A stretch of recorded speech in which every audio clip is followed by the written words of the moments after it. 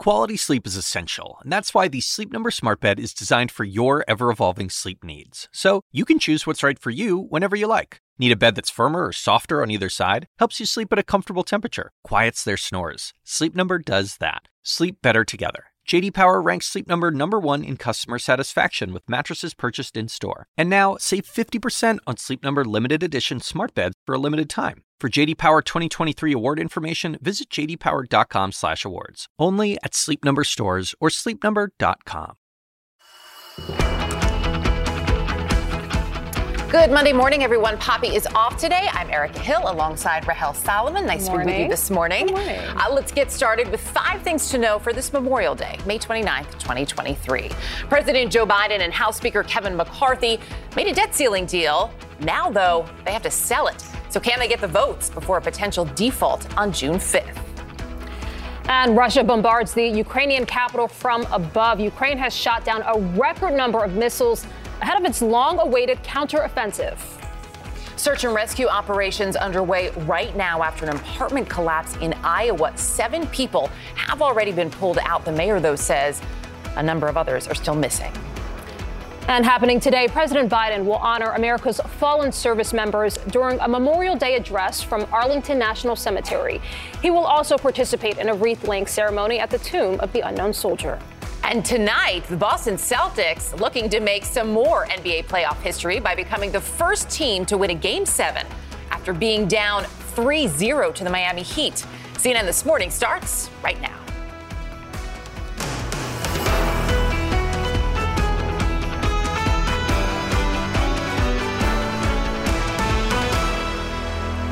The House is set to vote on that debt limit deal just 2 days from now, and the race is on to convince lawmakers on both sides of the aisle to back the plan. The agreement prevents the worst possible crisis, a default for the first time in our nation's history, an economic recession, retirement accounts devastated, millions of jobs lost. Mr. President, what do you say to members of your own party who say you've made too many concessions in this deal? They'll find I didn't. Well, as for the debt ceiling, the latest warning from Treasury Secretary Janet Yellen estimates the government could run out of money to pay all of its debts on time on June 5th. That is just 1 week from today. So this is a pretty big day in Washington. Our chief congressional correspondent is on Capitol Hill. Arlette Saenz is at the White House. Arlette, let's begin with you this morning. So the agreement finally happened. What more do we know about how this played out behind the scenes? Well, good morning, Erica. After weeks of phone calls and meetings and many stops and starts, President Biden and House Speaker Kevin McCarthy finalized that deal to raise the debt ceiling. Now, the president has defended his decision to negotiate with Republicans and in the end said that this agreement is a compromise with neither side getting all that they wanted. But now the difficult task is ahead as they need to get enough support to pass this legislation before that June 5th deadline.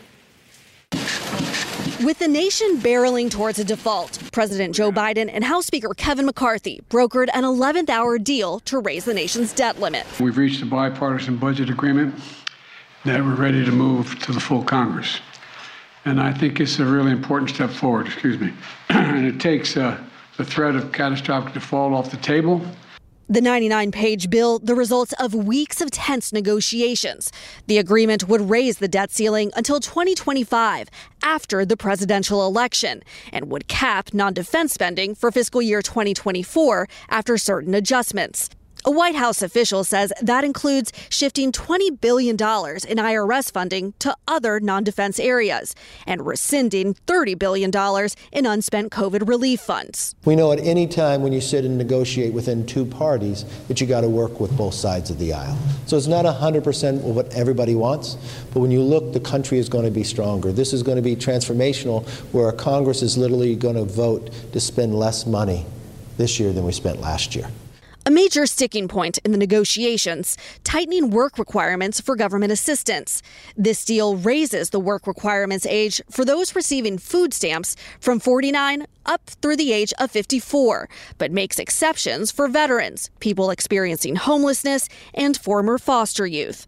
White House officials say they expect the number of people subjected to food stamp work requirements will remain about the same.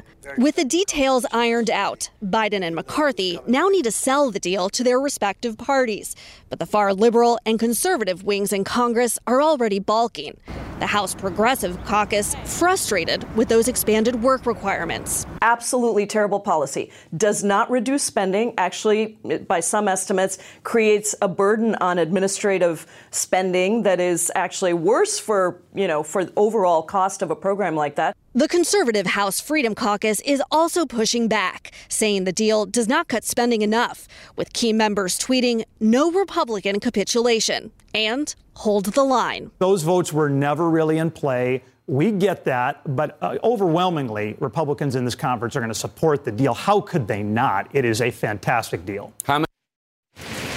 Now, the goal for President Biden and House Speaker Kevin McCarthy in the coming days is really to target those middle ground lawmakers on both the Republican and the Democratic side. White House officials will continue briefing lawmakers throughout the day today and continue to work the phones as well. And House Speaker Kevin McCarthy is hoping they can have a vote Wednesday evening. But even if it clears the House, it still needs to make its way through the Senate, where any one senator could stall proceedings. So this is really a consequential week as that deadline for raising the debt ceiling looms just 1 week from today. Yeah, certainly not across the finish line just yet. Arlette, thank you.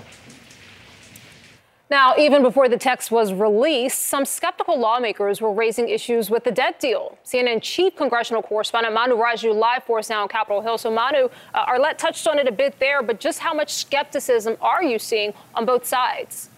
There is quite a bit of skepticism and frustration about this. Essentially, lawmakers are left with a take it or leave it proposition.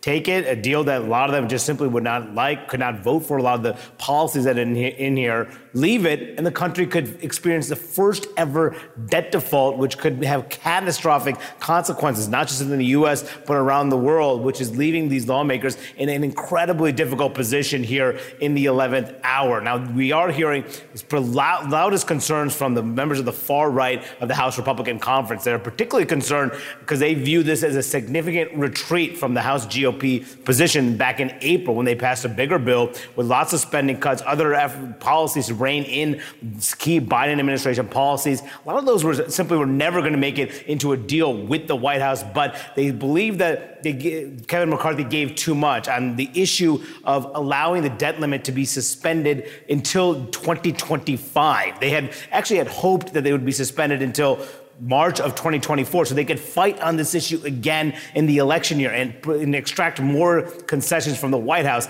But as part of the negotiations, McCarthy agreed to go further. Now, on the left, you're hearing a lot of pushback about not just those work requirements that for food stamps that are expanded in this proposal, but also on other issues as well. The spending cuts that are part of this, restarting student loan payments are also part of this negotiation. They didn't want any concessions. They had sided with the White House's position that they would not negotiate whatsoever. There'd be no conditions, only a clean debt ceiling increase. Ultimately, the White House had to reverse course and essentially telling the members in private conference calls last night, you're going to have to accept this deal because it could have been a lot worse and a default could be a lot worse, which is leaving lawmakers in a position, take it or leave it.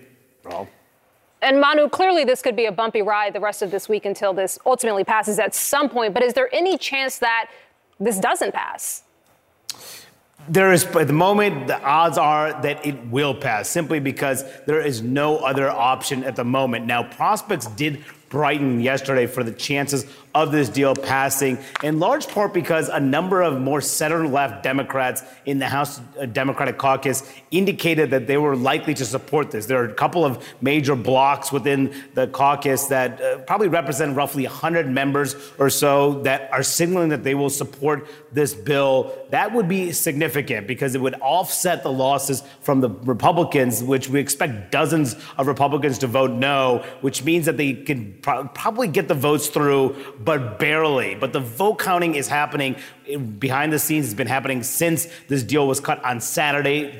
Tomorrow, members will get back into town. The whipping operation will go into full effect when they get back into town tomorrow. And then it will pass. If it passes, it goes into the U.S. Senate, where we expect the final passage could be Friday or over the weekend. One senator could hold it up, But the expectation at the moment is that with the support of Senate Republican leader Mitch McConnell and the expected support of Senate Majority Leader Chuck Schumer, this will likely get more than 60 votes, which is the key number to advance this bill to final passage. So after these fraught negotiations, tense negotiations for weeks, perhaps they can barely avert default. But you're right, it's going to be a bumpy ride from here until final passage. Yeah, a lot more to watch here. Manu Raju, thank you. Live for Stay on the Capitol. Rescue teams searching for possible missing residents in Davenport, Iowa this hour after part of a historic apartment building collapsed in the downtown area on Sunday. Look at that, the aftermath. At least 7 people were rescued, several others injured, as authorities warn of the building's instability. CNN's Adrian Broadus is with us now. So officials, Adrian, as I understand it, haven't ruled out at this point possible deaths. Do we have a firm number on how many people remain unaccounted for? We still don't know how many people, Erica, are missing. We do know, as you mentioned, at least 7 have been rescued, and crews continued their search overnight. Meanwhile, we did hear from some residents who were in the area. Here's what they had to say. Some of our concerns at this time is still the structural stability of the building and trying to locate unaccounted for individuals. Crews have just started to enter the building again to do a secondary search and also start with the rescue of the debris pile that we have at the bottom of the building. We will continue to do that until this operation is completed. And that was the chief there. We heard from multiple city officials. So again, they're still looking. This is a process that could take some time, Erica. Yeah, also the building owners, as I understand it, were under city orders to make upgrades. What more do we know about that and what may not have been done? Well, we do know the owners of the building did have permits in place for repairs to the exterior walls. Something else that was also telling, we learned during that news conference, that tenants of the building had made, quote, numerous complaints to city officials. We heard that the city inspector did come out several times. So still, it's unclear what led to this partial building collapse. But we do know there were permits pulled, so there could be some upgrades to that building in downtown Davenport, Iowa. Erica. Adrian Broadus, appreciate the update. Thank you. New overnight, CNN teams on the ground in Ukraine heard at some 6 loud explosions in central Kyiv. We'll tell you what we're learning at this hour. Sam Kiley on the front lines in eastern Ukraine for us.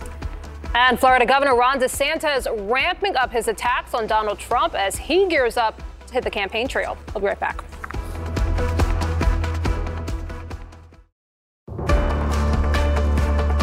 CNN teams on the ground in Ukraine hearing multiple loud explosions in Kyiv overnight. We're also learning that Ukraine's military says its forces shot down nearly 70 air targets launched against Kyiv in what's being called Russia's largest drone attack yet on the capital city. Kyiv's governor says 1 person was killed. Falling debris sparked fires across the city. For more on what is happening there, CNN's Sam Kiley joins us. He's live in eastern Ukraine. So attacks picking up there. What's the latest at this hour?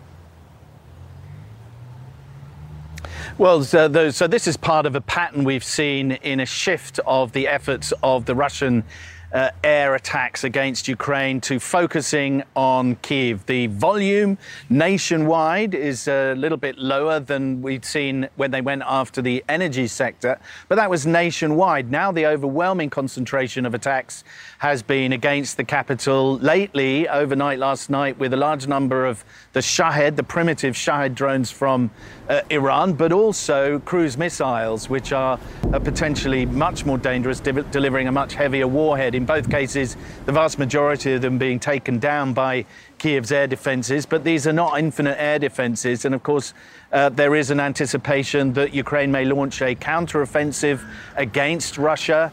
And the Russians would want Ukraine's air defenses to be much depleted before that starts so that they could try to use their aircraft to counter that offensive. So this is all part of the maneuvering both sides, both in the sky and on the ground. I mean, here in Kramatorsk, this is a town very near to the front line indeed that gets regularly hit. You can hear the rumble of artillery fire and rocket attacks, airstrikes all day and all night. But the Russians are clearly intent on trying to make the command and control structures in Kyiv feel and indeed be very vulnerable with these very concentrated attacks that they've been prosecuting now for nearly a month. This is about the 15th or 16th day or night this month that the Russians have focused on Kyiv.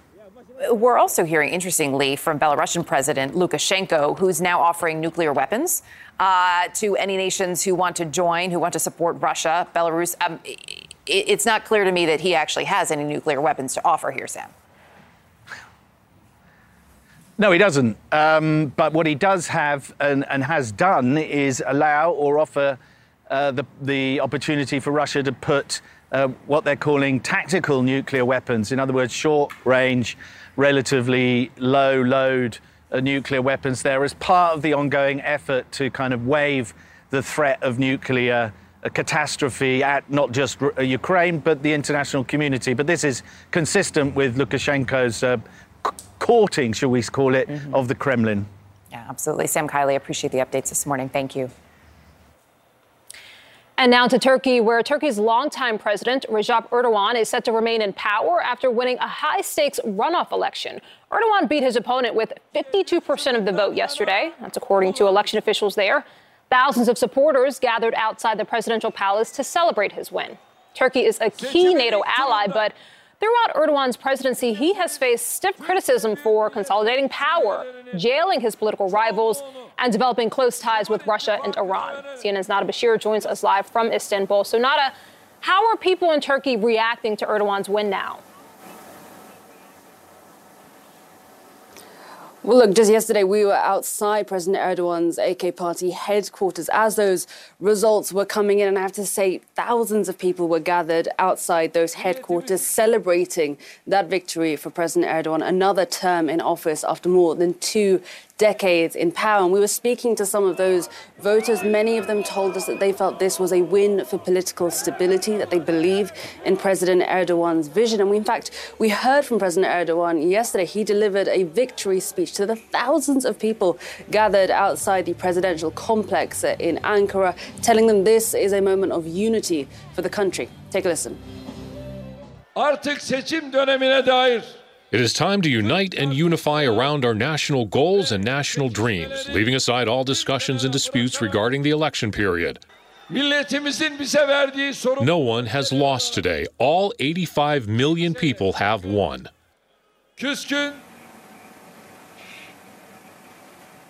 But of course, there has been criticism from the opposition. We've heard from the opposition alliance leader Kemal Kılıçdaroğlu speaking yesterday, saying that this is the most unfair period that Turkey has faced from a democratic perspective, but also crucially, that the fact that this was such a close race shows how polarized this country is and how the will of the people really is changing. Now, of course, President Erdogan faces some pretty big challenges: the economy, the response to the earthquake, and of course, questions around the future of democracy in this country. Yeah, certainly a tough road ahead for the nation. Nada Bashir, thank you. And back here at home in the U.S., heading out on the water today, well, ahead, the dangerous conditions that have officials warning beachgoers along the coast. Plus, a necklace found among the wreckage of the Titanic. No, not the one from the movie. But this new necklace, how artificial intelligence could actually help unlock the mystery. More CNN This Morning to come after the break. Before you go, there's something I want you to have. Oh, it's beautiful. But wait a minute, isn't this? Yeah, yes it is. But I thought the old lady dropped it into the ocean in the end. Well, baby, I went down and got it for you. Oh, you shouldn't have. Oops, Millennials, do we have your attention now or what? More than a century after the Titanic sank, there are still new treasures being discovered at the wreckage site. A UK-based mapping firm captured these images of gold jewelry found in a digital scan featuring the tooth of a prehistoric shark called a megalodon. Company officials say they will try to identify the owner from pictures of the 2,200 passengers who were on board when the ship sank in 1912. Footage of passengers, especially their faces and their clothing, will be analyzed as part of the project. We'll definitely need that, Erica. It is fascinating stuff, the fact that they can see all that, too. Okay, so parts of the East Coast bracing now for a possible washout on this Memorial Day. Say it ain't so. The weekend's been so great up till now on the East Coast. CNN's Derek Van Dam joining us with the details. So what are the areas that you're really watching today, Derek? Good morning, Erica. And you know what? This kind of summarizes what many along the East Coast got up to this weekend. Lots of cloud, kind of a little bit of a gloomy, unfortunately, Memorial Day extended weekend. Now, it wasn't all gloom. Of course, lots of places across the Northeast, New England, got to enjoy some sunshine, but really across the Carolinas, this is a very similar picture that was felt and seen along many of the beaches there. It's all thanks to this pesky low pressure system. Now, the National Hurricane Center had identified this area with a very small chance of development. Now, it never officially developed it to anything, but you ask anyone along the coastline from Charleston to Wilmington to Hilton Head and the Outer Banks, they know that they were washed out by rain and gusty winds, and it sure felt like a kind of a tropical-like system. Now, this is the remnants of this low pressure that's still bringing in moisture. We're going to continue to see showers from Norfolk into Charlotte and in towards the D.C. area. New York to Boston, you're looking good. In fact, we'll get to more of a detailed beach forecast. Let's take you to Galveston, where we expect dry conditions today. Beautiful weather and Destin as well. So if you're in the Florida Panhandle, get out those beach toys, head to the open waters and enjoy, because very nice conditions across the Gulf of Mexico, even along the Florida Peninsula.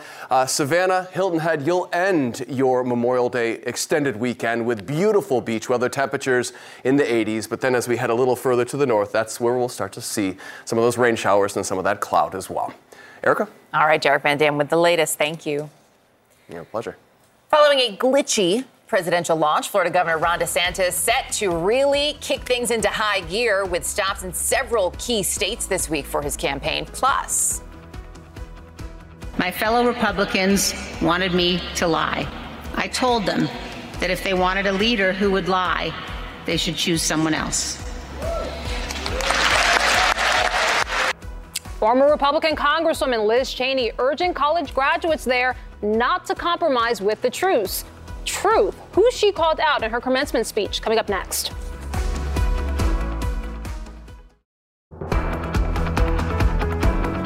Welcome back. Governor Ron DeSantis set to hit the campaign trail this week, and others are potentially jumping in soon. Pence, Christie, Sununu, possibly Youngkin, and maybe even more. But DeSantis, once thought to be a major challenger in the Trump lane, is losing out to the former president in a head-to-head matchup in CNN's latest poll. Take a look at this. Joining us now with more on the 2024 race for the White House is some for politics reporter Shelby Talcott and the Messenger's chief White House correspondent and senior political correspondent Amy Parnes. Thank you. Welcome to you both. Good to have you. Shelby, I'm going to start with you. So what do you make of DeSantis' campaign strategy to hit Trump, but not directly just yet? It's really interesting because I actually think compared to most of the other 2024 candidates, he's hitting Trump more aggressively and right off the bat.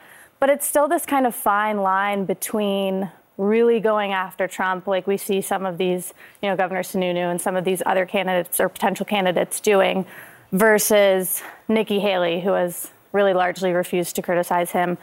I think the reason is that there's this fine line with Republican voters where if you go over that line, they don't want someone who is going to openly criticize the former president, even if they don't want to vote for him again. Well, to that point, and we just showed the poll numbers here, I mean, he's trailing Trump quite significantly. Can he afford to antagonize Trump?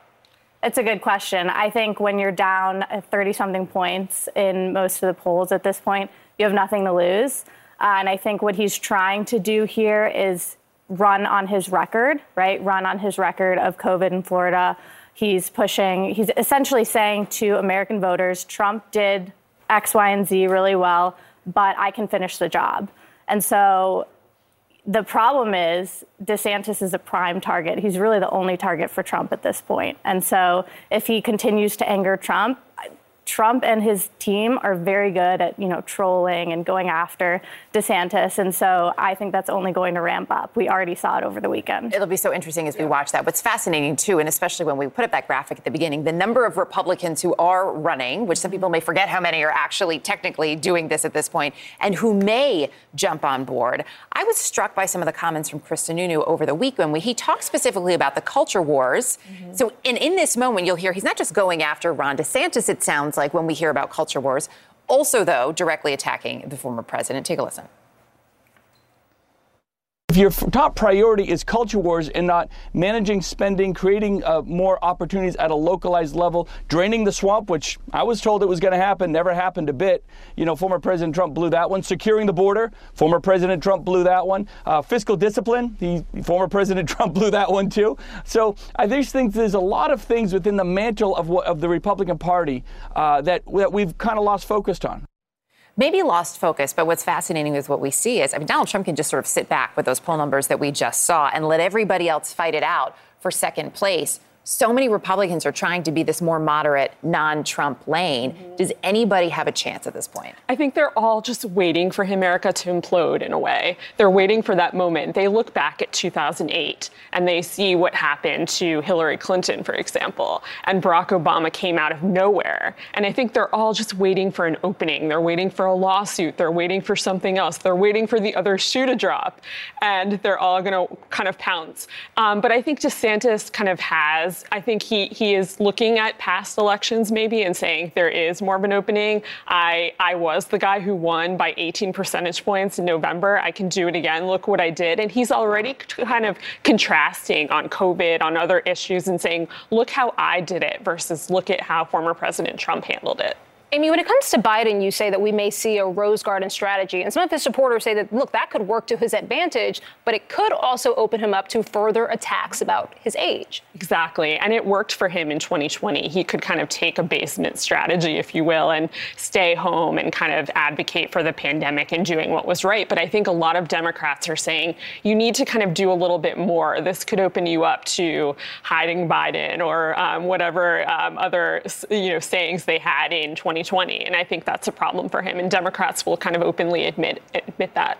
Shelby, this also, I think, brings up the messaging issue that has been consistent for Democrats, where President Biden wants to take that Rose Garden strategy where he says, look, I'm doing the job, I'm governing, this is what I'm doing.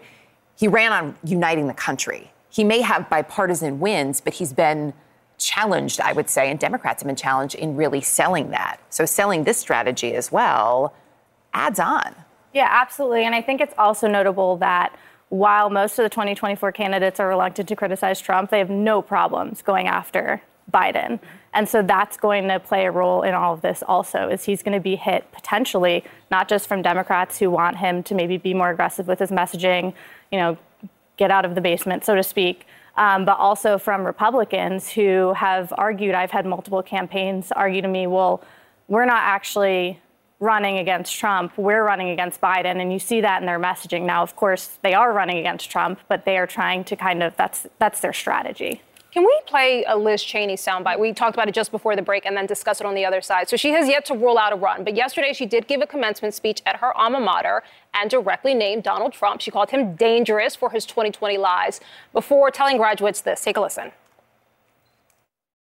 No party, no nation, no people can defend and perpetuate a constitutional republic if they accept leaders who have gone to war with the rule of law, with the democratic process, with the Constitution itself.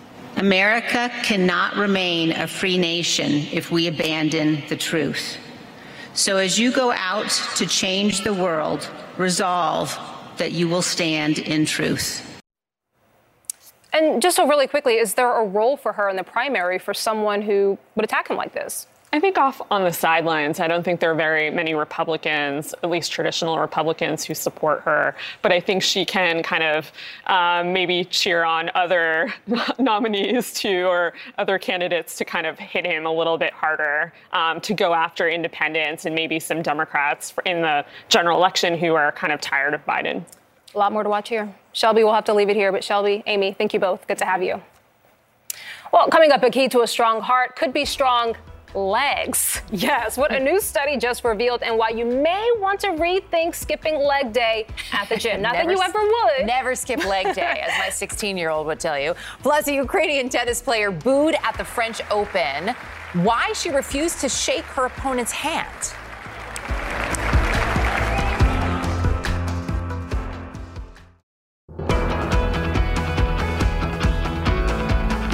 Chances are you've heard more than one reference to leg day and not skipping it at the gym. Turns out there are some added advantages to those squats and lunges.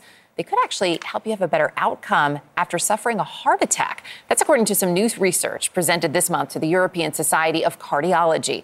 Joining us now with the story, CNN health reporter Jacqueline Howard, who spoke with the researchers behind the study. So is this really all about your legs?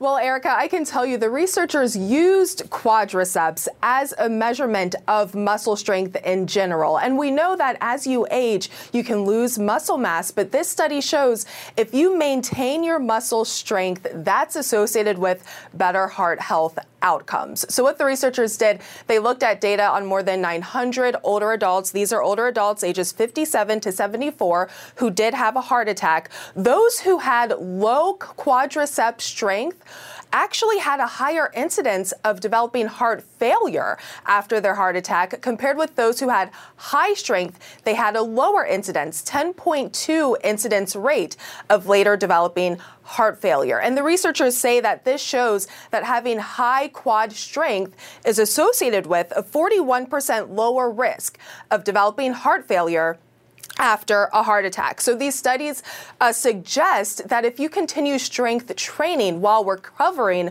from a heart attack, that can actually lead to better heart health outcomes. So that's the takeaway here, Rahel and Erica. Definitely a great takeaway. And even just leading into it, a reminder of why it's so important to exercise, to do this strength training. I know there are also a few other things that are recommended for people who have suffered a heart attack, ways they can stay healthy and hopefully avoid any other cardiac issues.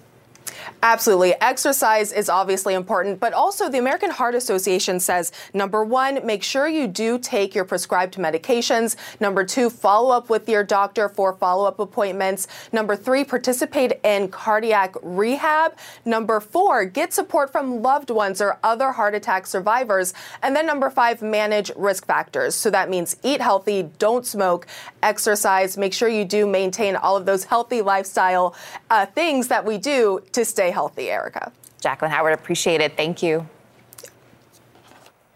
Well, the Boston Celtics trying to make a little bit of history tonight, a lot of bit of history tonight in Game 7 of the NBA Eastern Conference Finals at 8:30 Eastern. They're set to face off against the Miami Heat after an incredible buzzer beater win on Saturday. The series is now tied 3-3. Now, if the Celtics pull off another win tonight, they would be the first NBA team to ever come back from a 3-0 deficit to win a playoff series. CNN sports correspondent Carolyn Mano is here. So, Carolyn, the Celtics play at home tonight. How much do you think that home court advantage could help? It certainly helps. I mean, the Celtics historically have been very intimidating at home and covering a number of playoff games at the Garden. I can tell you it is going to be a raucous crowd. There's no doubt about that. Overall, the Celtics are 22-5 at home in Game 7s, but this year's squad has been a little bit different. They're even through the playoffs at home. They've won 5 games there. They've lost 5 games there. And when Miami is playing well, they've proven to be a team that is not intimidated by that environment. So that's really the big question is, which version of these two teams are going to show up? Is it going to be the Celtics team that we've seen over the last couple of games that plays really tough defense, that is there in critical moments, that makes good decisions? Or, are we going to see the team that we saw through the first 3 games where they didn't look like a top seed at all in the conference? For Miami, Jimmy Butler is really their go-to player. He is a superstar with Jason Tatum. These two are 2 of the best in the league. He has been a little bit off over the last couple of games. If he can show up and play really well, then I'm not sure the home court advantage will matter that much at all because of how tough this Miami team has been. But take a listen to what both sides said after this incredible Game 6, this buzzer beater that sent everybody into a complete frenzy. It felt good. Everybody's asked me, did you get it off? And I was like, yeah, I think so. I was just happy. Like you said, the season was on the line. We don't want to go home, and so I was just happy we got the win. Obviously, there's a lot we can improve on, and we're going to need to be better for Game 7. I believe, as we all do, you're going to get the same test until you pass it. I swear. We can do it. I know that we will do it. We got to go on the road and win in a very, very, very tough environment. But we're capable of it, so let's get busy.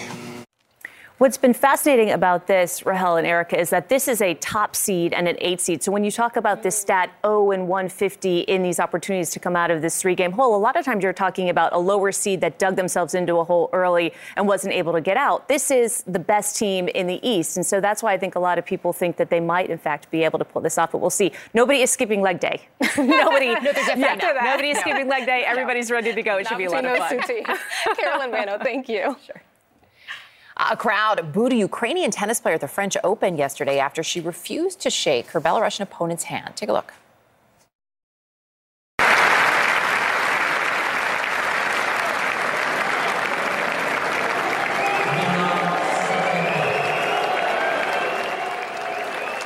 So Ukrainian Marta Kostyuk walking right by the Belarusian player Aryna Sabalenka, who had just won the match.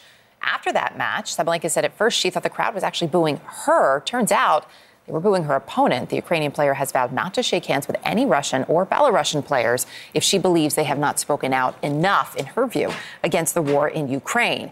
And she's followed through on that promise now several times. Sabalenka, meantime, is ranked number 2 in the world and is a favorite to possibly win the French Open. She told reporters she doesn't support the war and that she understands Kostyuk's decision not to shake her hand. Lifeguards nationwide are asking for a lifeline. Just ahead, some of the incentives that are being offered around the country to get more lifeguards in those chairs and in the water amid an ongoing shortage that could put swimmers' lives at risk. Plus, there was Springsteen, Bowie, and now Queen, the rock band. Now in the early stages of selling their music catalog for a hefty price. Why this deal could mark the biggest sale in history. We'll be right back.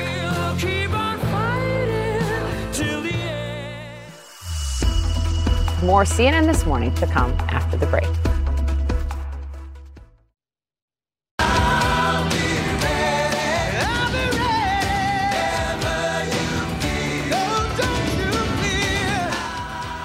Between Britney Spears earlier in the show and now in Baywatch, so many good throwbacks today. And we're not done yet. It's not even the first hour. Stay tuned. Well, for at least the third summer in a row, America is facing a lifeguard shortage. It's a problem that could have life or death consequences. Half of the nation's 309,000 public pools will be affected by the shortage, either reducing their hours or just closing altogether. That's according to the American Lifeguard Association. Well, now cities across the country are once again upping their lifeguard recruitment efforts by offering various incentives that include raises and bonuses. Joining us now from Cocoa Beach, Florida, is Wyatt Horneth. He is the national spokesman for the American Lifeguard Association. Wyatt, welcome to the program. Good morning. Good morning. Happy Water Safety Month, Beach Safety Week, and remember the sacrifice for this Memorial Day. Absolutely. So, Wyatt, you say that we are in the midst of a lifeguard crisis in America. What's happening here? And explain to us what's behind the shortage. Well, we've always had a decline in recruiting lifeguards ever since Baywatch, believe it or not, like you said. In my day, we all wanted to be lifeguards because beautiful people, helicopters, fast boats, diving, it was a job we wanted. And it kind of tapered off. And then we got hit by COVID. And then COVID just nailed us. We saw 309,000 parks and pools. We saw a third of those with closures and reduction in hours. This year, we're seeing over half of those. And so when you talk about it in that respect, we see you there in Cocoa Beach. So Florida, I think for most of us, is a place where we could imagine you would have lifeguards year round. This is a full-time job. In other areas where we're talking about pools and beaches and lakes that are maybe only open for the summer, where is the need greatest, or is it just across the board? Well, let's identify there are 3 types of lifeguarding. You have the thrill parks with the water slides and the lazy river. You have the recreational centers where you have swim lessons and swim meets where they compete and have fun for swimming for the neighborhood. And then let's go to open water, which are beaches and lakes. So they all get affected to a degree. The one that's the most stable, believe it or not, is the open water, because a lot of the beach communities are under the fire department, which have a year-round contingency, not so much for the parks and the thrill parks. Wyatt, you talked about how once upon a time when Baywatch was out, for example, everyone wanted to be a lifeguard. It was sort of an exciting and attractive path of career. And you say that lifeguarding needs a whole remodel. What does that look like? Well, I think that America needs to take lifeguarding serious. We're requiring young adults for high school, college kids for the summer to come out and watch your children. And we need to take a better look at that. They're part of the EMS system, just like police, fire, and hospital rescue. So we got to take it more serious, the fact that we need to train individuals, get them excited at an early age, and offer them a career path forward. They come out for a season, they lifeguard, they get a little training, they go off, they love what they did, but they go into the fire service, the police, or even the military. We need to bring them back to the lifeguarding. Are you seeing that start to change at all? Are you seeing that there's enough incentive there to really get people excited at a younger age and stick with it? Well, I am seeing a lot of creative incentive with sign-on bonuses up to $3,000, if you qualify. But I don't think that's enough. I think that, we lost a lot of interest with the young ones going to be influencers. The pandemic hit. They got other jobs with retail and restaurants. I think something needs to change. If we focus on perhaps, the fire services or the EMS services, managing them, that might help out, because then it also gives them a career path forward. And let's go back and do junior lifeguard programs across the states and get people excited, learn to swim, and maybe that'll help. I just saw an advertisement for a junior lifeguard program in my town, so maybe they are starting to listen and hearing you. Wyatt Worneth, really appreciate you joining us this morning. It's an important topic. I'm glad we're addressing it. Thanks. Erica, it's interesting. We talk about the labor shortage that clearly still exists in certain industries, lifeguarding being one of them. Yeah, absolutely. I tell you, I keep seeing the notices every year. All of the camps, all of the pools, they are in desperate need. Wow. We'll see. CNN This Morning continues right now.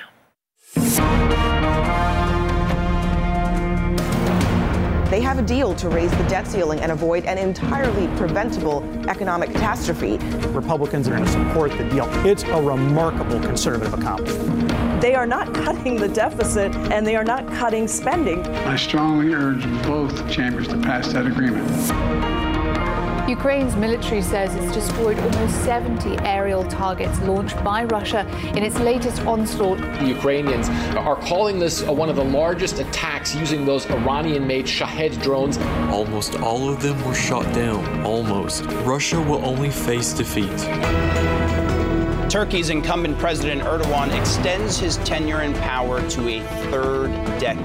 There is a real sense of jubilation, of triumph. These are some of his most ardent supporters. This was potentially his closest electoral squeak, and they still couldn't defeat him. Ken Paxton is calling his impeachment vote a, quote, politically motivated sham, the first attorney general in Texas to be impeached. This is a case of Republicans policing Republicans in the state of Texas. Corruption has now been voted out, a significant step for the integrity of the state. This is going to be a big hit right here. Oh, no! Kirkwood upside down! Joseph Newgarden has never won the Indianapolis 500. Is this the moment when the pain ends? I started out as a fan in the crowd. Everyone kept asking me why I haven't won this race. They look at you like you're a failure. I'm so glad to be here. Good morning, everyone. 7 a.m. hour. Good to be with you today. I'm Rahel Solomon. And I'm Erica Hill. Nice to have you with us. Boy, a lot happening over the weekend. I thought so. Even for a Monday, it's been busy so far. And over the weekend, a lot to discuss. And it is, of course, Memorial Day, as we observe this day where we honor and remember those who made the ultimate sacrifice. Live pictures for you here of the tomb of the unknown soldier at Arlington National Cemetery. It's a day that many celebrate as the unofficial start to summer, but also always important to remember that it's a day of remembrance and a really somber day as well. President Biden and House Speaker Kevin McCarthy have reached a deal to raise the debt limit, and now they are racing to convince lawmakers on both sides of the aisle to back the plan. The House is set to vote on the deal just 2 days from now. Mr. President, what do you say to members of your own party who say you've made too many concessions in this deal? They'll find I didn't. I think you're going to get a majority of Republicans voting for this bill. This is a good bill for the American public. The president agreed with this bill, so I think there's going to be a lot of Democrats that go vote for it, too. And the House Progressive Caucus already speaking out against new work requirements in the deal for food stamp recipients. It is really unfortunate that the president opened the door to this. And while at the end of the day, perhaps this will, because of the exemptions, perhaps it will be okay. I can't commit to that. I really don't know. And the conservative House Freedom Caucus also pushing back against the deal, saying it does not cut enough spending. Some key members tweeted, "No Republican capitulation," and "Hold the line." As for the debt ceiling, the latest warning from Treasury Secretary Janet Yellen estimates that the government could run out of money to pay all of its debts on time, the so-called X date, on June 5th, 1 week from today. CNN chief correspondent Manu Raju live for us on Capitol Hill. So Manu, for those of us just waking up on a Monday morning who may not have been following this Saturday and Sunday, break down the deal for us. Yeah, look, this was a hard-fought negotiation, a negotiation that the White House didn't want to have to begin with. Remember, President Biden, for about 3 months, more than 3 months, just refused to sit down with Kevin McCarthy because he demanded the debt ceiling be increased, $31.4 trillion debt ceiling be increased without any conditions, without any spending cuts, warning that trying to do so would avert a fiscal disaster here. But Kevin McCarthy had a different approach. He demanded spending cuts, a whole slew of conditions. Ultimately, the White House was forced to negotiate and make a range of concessions that is angering both sides of the aisle. Some liberals upset and also some conservatives upset with the deal that McCarthy cut. Now, a little bit about the deal. 2-year suspension of the debt limit essentially would expire in January of 2025. That has caused some concern on the right. They believe that it should have only been 1 year for preventing them from fighting this again next year in an election year. Also, would ensure that veterans' medical care is not impacted by the spending cuts that would have happened across the board on domestic programs. There's essentially for defense programs, there's not a cut for defense, but that has caused some concerns among defense hawks who believe that is not, they need to have more money for the Pentagon. So expect some pushback from the right on that. But there's also, it would expand work requirements for food stamp recipients. That has caused a lot of angst on the left. And it has a whole host of other issues, such as cutting IRS funding.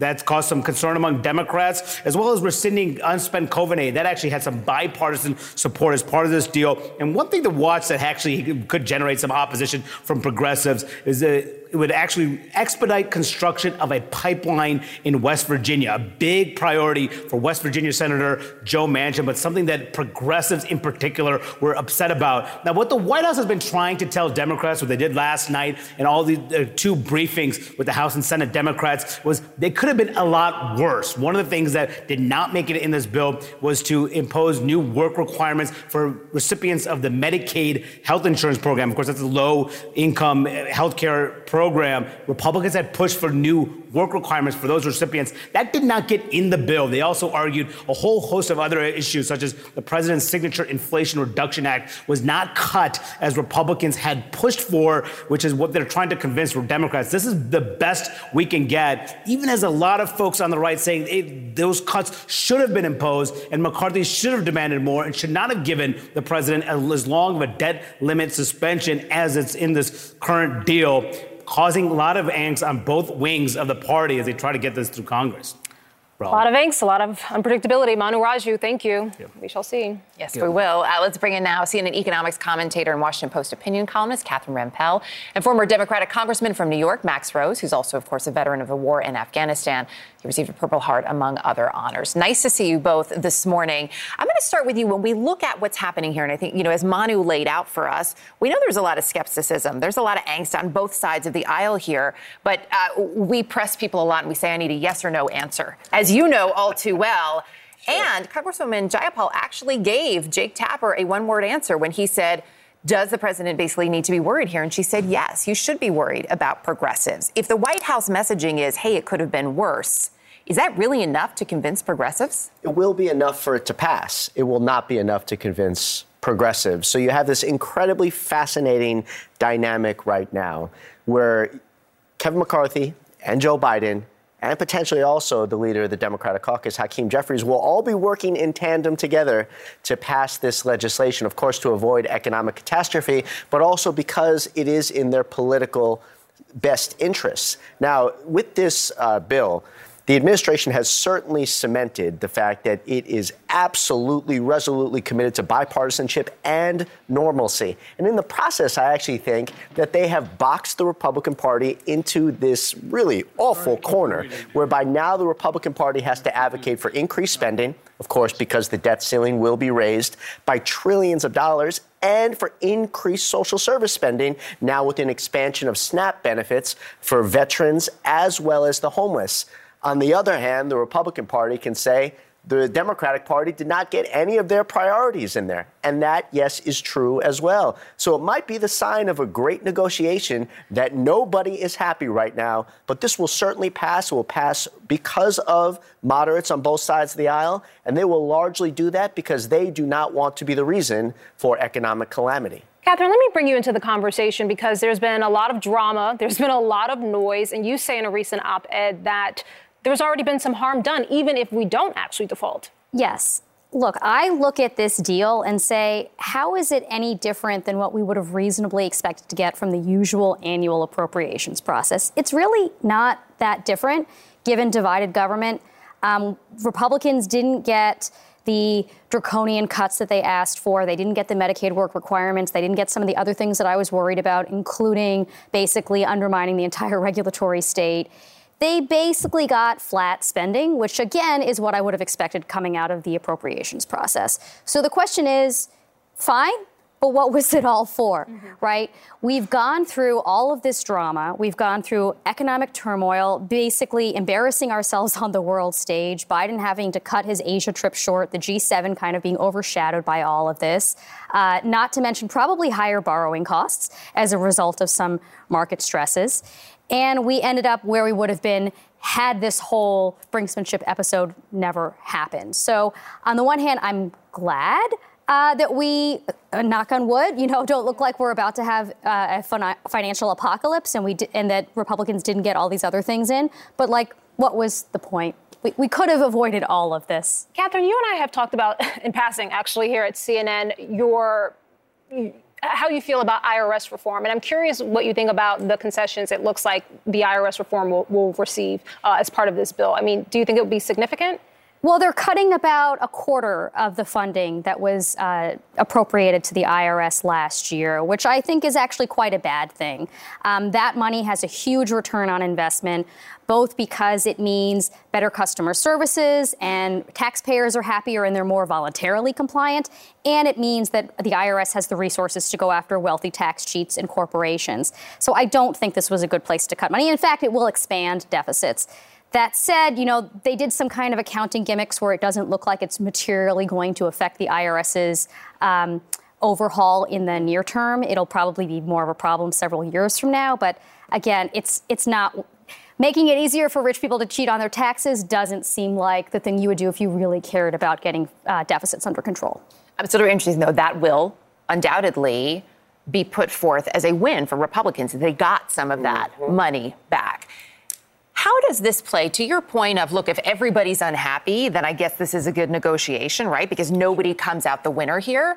But how do you sell that to constituents? Well, there's a few major hurdles here just in terms of selling it to legislators. First of all, Kevin McCarthy has to get over half of his own caucus to support this before it even gets to the floor, and they have not confirmed that they will do this. And that whipping process, as it's known behind the scenes, is not fact-based. This, at this point, will be deeply personal. The speaker wants this. The leader wants this. The president wants this. Get in line, or else there's going to be consequences down the road. That you can't take the politics out of politics. How good is McCarthy at doing that? Because typically Republicans have done a very good job of getting their caucus to fall in line. We are seeing something a little bit different here, which certainly we saw play out when he was trying to get that gavel. Sure. So he will be fine at getting, I believe, more than 50%, because you've already seen leaders in the moderate wing of that party. I wouldn't call them moderate. Let's just say less extreme wing of that party expressing their support for this. With that being said, though, the Democratic Party, I think that in that whipping process that we're seeing right now, what people will be upset by, yes, is the policy, but they're going to be more upset. Legislators will be more upset about two other things. One, Did we get anything out of this at our own priorities? Core Democratic priorities. They got victories. What did we get? But secondly, I think that there will be certain angst around giving Kevin McCarthy a win.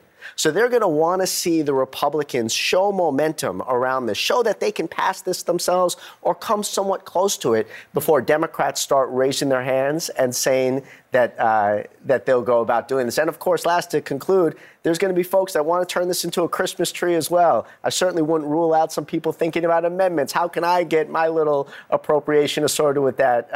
You'll see a lot of that over the coming days. It wouldn't be Congress if that didn't happen, right? As you know all too well. Thank you both. And thank you for your service. That's very kind of you. Thank you. Happening right now, you are looking at new video. We're going to show this into you here. So this is new video from Davenport, Iowa.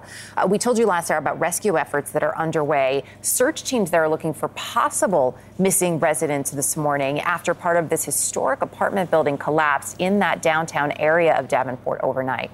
At least 7 people have been rescued, many others injured. The mayor at this point says that several people do remain missing and unaccounted for. Some of our concerns at this time is still the structural stability of the building and trying to locate unaccounted for individuals. Crews have just started to enter the building again to do a secondary search and also start with the rescue of the debris pile that we have at the bottom of the building. We will continue to do that until this operation is completed. So there is no word yet as to what caused that building to collapse. We are standing by, though. There is a press conference scheduled for next hour.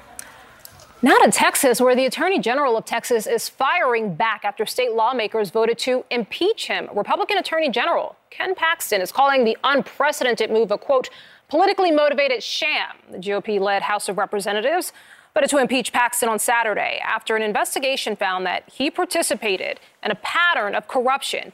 But he insists he has done nothing wrong. CNN's Ed Lavandera is live in Dallas this morning. So, Ed, Paxton is temporarily suspended from his duties. Bring us up to speed. What happens here? Well, it was a stunning rebuke of this attorney general that has been elected by voters here in this state 3 times. He was just reelected last year. And this really all stems from many allegations and controversies that have been swirling around him from 7 years. But clearly, lawmakers here in the last few months in Texas have had enough. That vote came to 121 to 23. So a huge number of Republicans voting to impeach Ken Paxton. 20 articles of impeachment in all, which include charges of bribery, conspiracy, abuse of power, unfit for office. So really stunning charges here that he now faces in the Texas Senate side. But Ken Paxton says that these charges are politically motivated from the beginning by the Speaker of the Texas House. Phelan's coalition of Democrats and liberal Republicans is now in lockstep with the Biden administration, the abortion industry, anti-gun zealots, and woke corporations to sabotage my work as Attorney General. So clearly, Paxton here kind of covering himself in the work that he's been doing of going against the Biden administration to try to win political capital here in this state. But Democrats and those who voted for this impeachment say they've had enough of this Attorney General. Either this is going to be the beginning of the end of his criminal reign, or God help us with the harms that will come to all Texans if he is allowed to stay the top cop on the take. And remember, these articles of impeachment were brought by Republicans in this on the Texas House side. Republicans control virtually every lever of government here in this state. So it really is a stunning development. Stunning and important to point out there, as you did, Ed. So what happens next for Paxton? Well, he has been temporarily removed from office, and now they prepare for the trial on the Texas Senate side. And this is where it becomes a little bit more interesting. There are 31 state senators here in the state. Paxton's own wife is a state senator here in this state. There are 12 Democrats in that on the Senate side. So there would need to be 9 Republicans, depending on what Angela Paxton does, to convict Ken Paxton. So we'll have to wait and see how this happens. There's no clear date on exactly when this trial is going to take place, though. Just a lot to watch happening in the state of Texas. Ed Lavandera, thank you. And coming up, Russia launching its largest drone attack yet on Ukraine's capital, Kyiv. Here at home, it has been a violent and bloody Memorial Day weekend in the city of Chicago. More than 35 people shot, at least 9 of them killed. Multiple shootings across the city. We're going to take you there live for the very latest. More CNN This Morning to come after the break.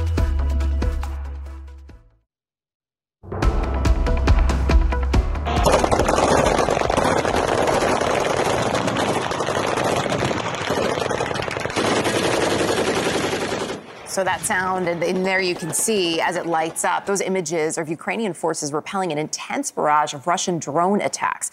Ukraine's military says its forces shot down nearly 70 drones that were targeting Kyiv. It's being called Russia's largest attack to date on the capital city, using Iranian-made drones, notably. And it comes as CNN teams on the ground heard several explosions in Kyiv overnight. Now, these Russian attacks also come as Ukraine nears the launch of this long-awaited counteroffensive we've been talking about. One of Ukraine's top generals recently posted this highly produced video. It shows Ukrainian troops preparing for battle and ends with troops chanting a message that calls for victory for a decisive offensive. Joining us now with more, retired U.S. Army Major Mike Lyons. Good to see you, as always.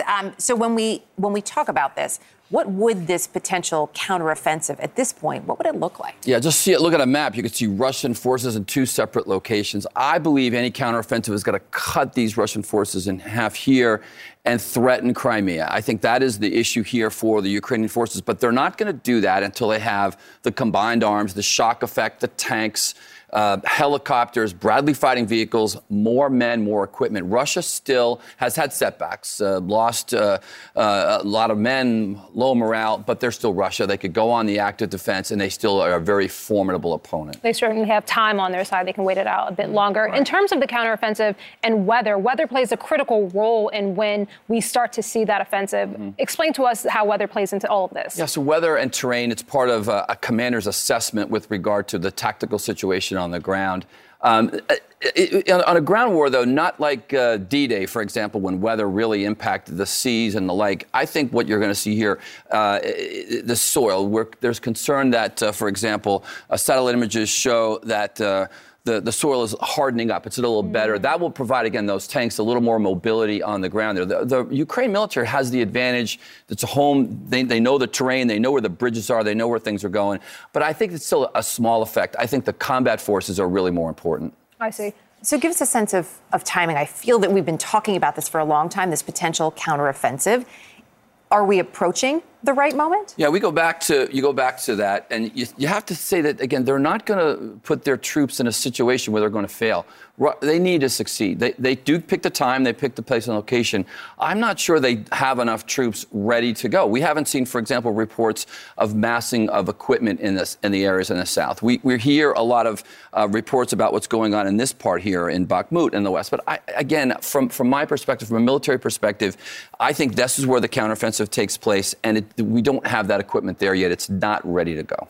Any sense of when it might be? Because, I mean, the spring offensive, I think, strategically is really important for Ukraine to be able to show that they can do this. Well, I think, let's give it another 90 days and assess the situation there. You still have these crews, for example, some of the weapon systems, for example, the tanks, the Leopard, the Abrams. These are the things that are going to make a difference. These are the shock effect that will make a difference on the ground. And they're just not, they're training troops in Grafenwehr.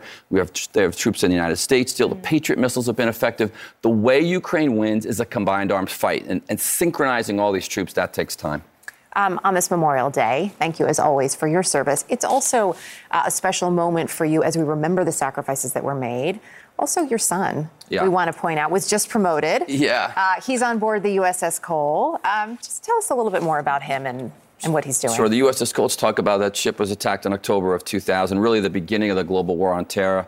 We got to see it here in Fleet Week. It drove past the world, the Freedom Tower there as well. USS Cole celebrates Memorial Day every day. There's 17 stars that exist on their side there where the attack took place. There's a sailor gets down every day and makes sure that those stars are polished. They don't walk on those things.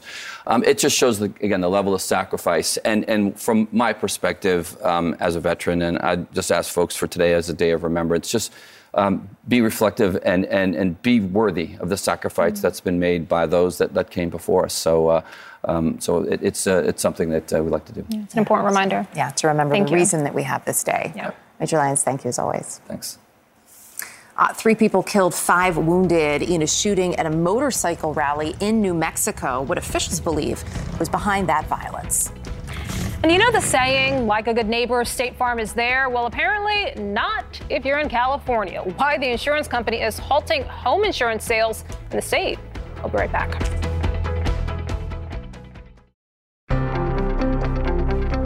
A deadly holiday weekend in Chicago. Police say shootings across the city left more than 35 people wounded, many of them innocent bystanders. Of those shot, 9 have died from their injuries. CNN's Adrienne Broaddus is live in Chicago this morning. What more are you hearing from the community this morning, Adrienne? Well, Erica, good morning to you. Right now, we know the number of people who have been killed over the weekend, at least 9. We do not have their names, but we do know the victims, some of the shooting victims, I should say, youngest 16, more than 35 people were shot this holiday weekend. And here in the community, people are hoping for a safer summer under Brandon Johnson. That is the city's new mayor. Listen in. It's going to take all of us, not just the police, not just city government, to ensure that our communities can live and thrive in peace and safety. We want everyone to be safe and enjoy the city, but we will not tolerate any engaging of criminal activity or disorderly conduct. To all residents, please be safe and make safe choices. So this morning, people are waking up with some tough news. More than 35 people have been shot since Friday at 5 p.m. That's when the Chicago Police Department starts tracking that data up until this morning. More than 35 shot, at least 9 people have died. And those shootings again occurred between Friday afternoon to Sunday morning. Erica? Adrienne Broaddus, appreciate it. Thank you. And at least 3 people are dead and 5 others wounded after gunfire erupted. This happened at a biker rally in the town of Red River, New Mexico. The event draws tens of thousands to the area for Memorial Day weekend. Well, this man, Jacob David Castillo, has been charged with murder. Police say that confrontation between rival gangs is what's behind the shootings. We're being told it was over somebody taking a picture with a different gang. It's something as stupid as that. The state police chief also says that several other suspects are also in custody. State Farm stopping home insurance sales in the state of California. Why? Well, the company is citing in part rapidly growing catastrophe risks. The insurance giant announcing Friday it will no longer accept new applications for business and personal lines, property and casualty insurance. That decision went into effect over the weekend. According to the company, though, it does not impact personal auto insurance. CNN reporter Matt Egan here with us now. So, Matt, walk us through this decision. What does this really mean for folks?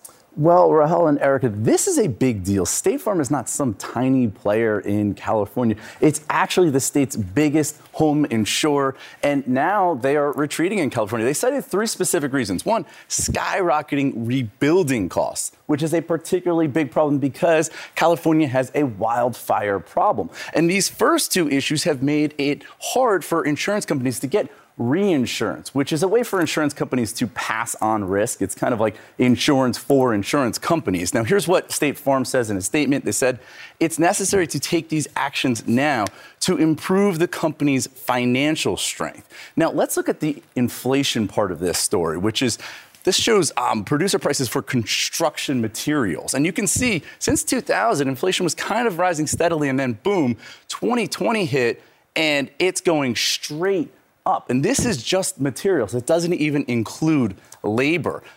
Now, we know California has a wildfire problem, but look at this, 7,000 plus wildfires. That's per year. And these fires have consumed more than 2 million acres, again, per year. If you look at the most destructive California wildfires, 3 of them, 2018, 2020, 2017, 3 of them have occurred in just the last 6 years. The Camp Fire in 2018 was not just the state's deadliest wildfire ever, it was also the most expensive. In fact, it was the most expensive natural disaster in the entire world in 2018. Wow. So you mentioned, Matt, that State Farm was the largest insurer, I think you said, in the state of California, but it's also not the first one to pull back in that state. That's right. We've seen a number of insurers do just that.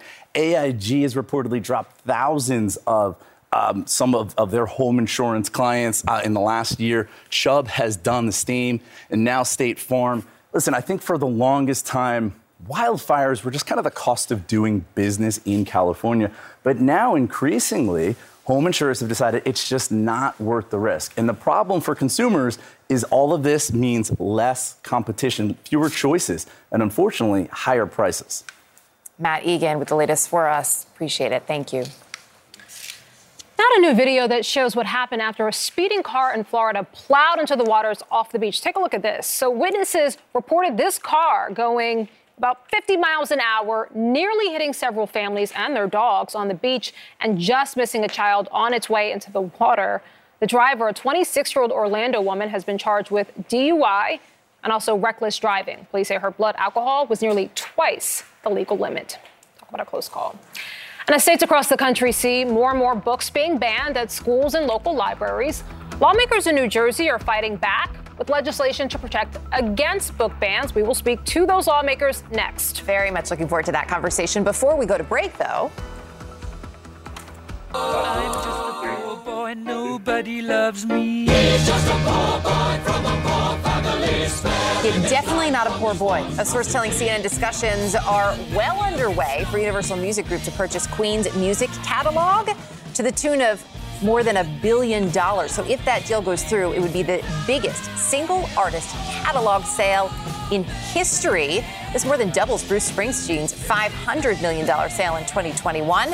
Justin Bieber, the estate of David Bowie, and Sting have all recently completed sales of their respective music catalogs as well. So this deal expected to close within a month.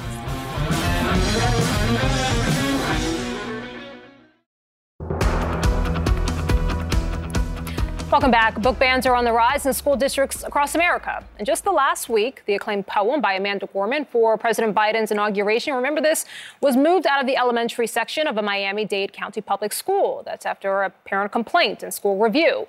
And in Iowa, the governor just signed a law that will restrict education about gender identity and sexual orientation and also ban books with certain sexual content from school libraries. Similar laws restricting certain types of books in libraries have also recently gone into effect in other states. The free speech organization, PEN America, reports that there were more book bans during the fall of 2022 semester than in each of the prior 2 semesters. The bans were most prevalent in states like Texas, Florida, Missouri, Utah, and South Carolina. But in at least one state, lawmakers are actually pushing back. New legislation in New Jersey would protect against the banning of books in public libraries and schools. And if passed, any library that bans books could see its funding cut. Joining us now are the 2 Democratic state senators who introduced the bill, Andrew Zwicker and Teresa Ruiz. Thank you both for being with us this morning. Good morning. Thank you for having us. Senator, I want to start with you. Why did you decide to introduce this bill? So I grew up in a house with books. My mom was a high school English teacher who always talked about the importance of ideas, of reading books to learn about what's going on in the world around us. But it was when I talked to a librarian in the district that I represent who talked about how she stood up to the censorship, she stood up to the bullying and the harassment that she received, that I knew it was time for us to do something about this in New Jersey. This is Memorial Day, right? Where people have sacrificed their life for our freedom. And that includes the freedom of expression, the freedom of speech, and the freedom of ideas. It has been really interesting to see some of the hostility geared toward librarians in the state of New Jersey because of some of these efforts. Teresa, I want to get to you. What book banning efforts are we seeing specifically in New Jersey, and what do you think is driving it? So clearly, at the top of the segment, you indicated Texas and Florida, but New Jersey is not immune to this. Right now, you see school board meetings inundated with this kind of concept to get rid of books at a time where we should be focused on social and emotional wealth of students and whether they can read or not at grade level, right? Primarily. And so you see this kind of what I would indicate and describe as just complete hate. If someone doesn't want something read in their household, that's their own private ideology. It should not be bled into public spaces. For me, it's clearly important as a Puerto Rican woman, with so many times that we were an annotation in our history books at a time where people are actually putting us up on shelves, seeing ourselves on different pages and in spaces. To see this rise up again, and it's 2023, it's time for us to stop. I want to read for you because it hasn't been without its criticism, without its controversy. One tweet, one Republican state senator said, quote, "I strongly disagree with the premise that all books, regardless of content, should or must be available in every public school without regard to age appropriateness. Middle school students shouldn't be reading 50 Shades of Grey or Gender Queer." Is she wrong? That's something that the household has to take care of, right? I mean, our libraries are public spaces where people should go in and have freedom of thought and opportunities to explore and find themselves in different spaces. A parent has their independent right to exercise what they believe is appropriate for their own family. And let's not forget that in school libraries, librarians are choosing what are the appropriate books that should be in a library. So the premise of the quote is completely wrong when it comes to our schools and our libraries in our schools. But what about the concern that in proposing this type of legislation and cutting funding, that essentially you're taking the choice away just in a different way from librarians and local communities to decide what's best for them? This is a minority that's really pushing this agenda. And so we shouldn't have 10 people outsize what 10,000s and 10 million of people feel in this country and in our state. And I think it's our responsibility and our right to be sure that those public spaces are protected. This is the opposite, right? Because this is a small, well-organized group of people. But this is about the freedom to read. So this is about the ability for a parent to say, hey, I want you to read this book, or I don't want you to read this book, right? But our job right now is to make sure that these abilities to read and parental choice to happen. If you're concerned about a book in a library, I would urge you to talk to your child also about what they're seeing online, because it is so much worse online than what we're seeing in a book. Books or on television. On television, right? I want to. A recent Washington Post analysis found that books about LGBTQ are quickly becoming the biggest target, and a large percentage of the complaints, as you both point out, are from a very small but hyperactive group of adults. Is that also the case in New Jersey? We've certainly seen that in some of the other parts of the country, but is that also what's happening in New Jersey? So clear. I was going to say, absolutely. And just to be clear, 40% of the books that are being challenged right now are LGBTQ themes. Another 40% have characters of color.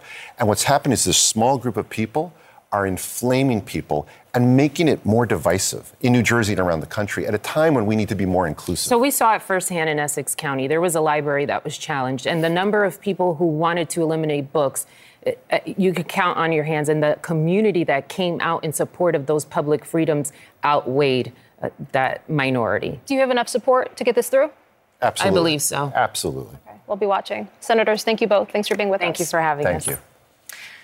Well, a tentative deal on the debt ceiling has been reached, and now the battle is on to get lawmakers on board. We will speak to White House Communications Director Ben LaBoltz coming up next. Plus, you are looking at live pictures of Arlington National Cemetery and the Tomb of the Unknown Soldier. This Memorial Day, we are taking time to honor those who have made the ultimate sacrifice. We'll be right back. More CNN This Morning to come after the break.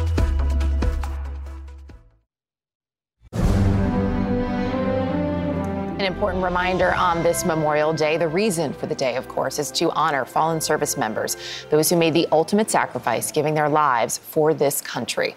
Joining us now, CNN military analyst, retired Lieutenant General Mark Hertling, who served for 37 years.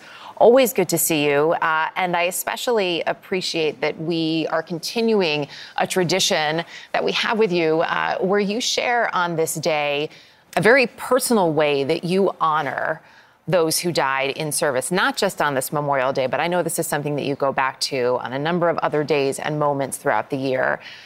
Walk us through how you are honoring them and why this has become such an important way to do that for you.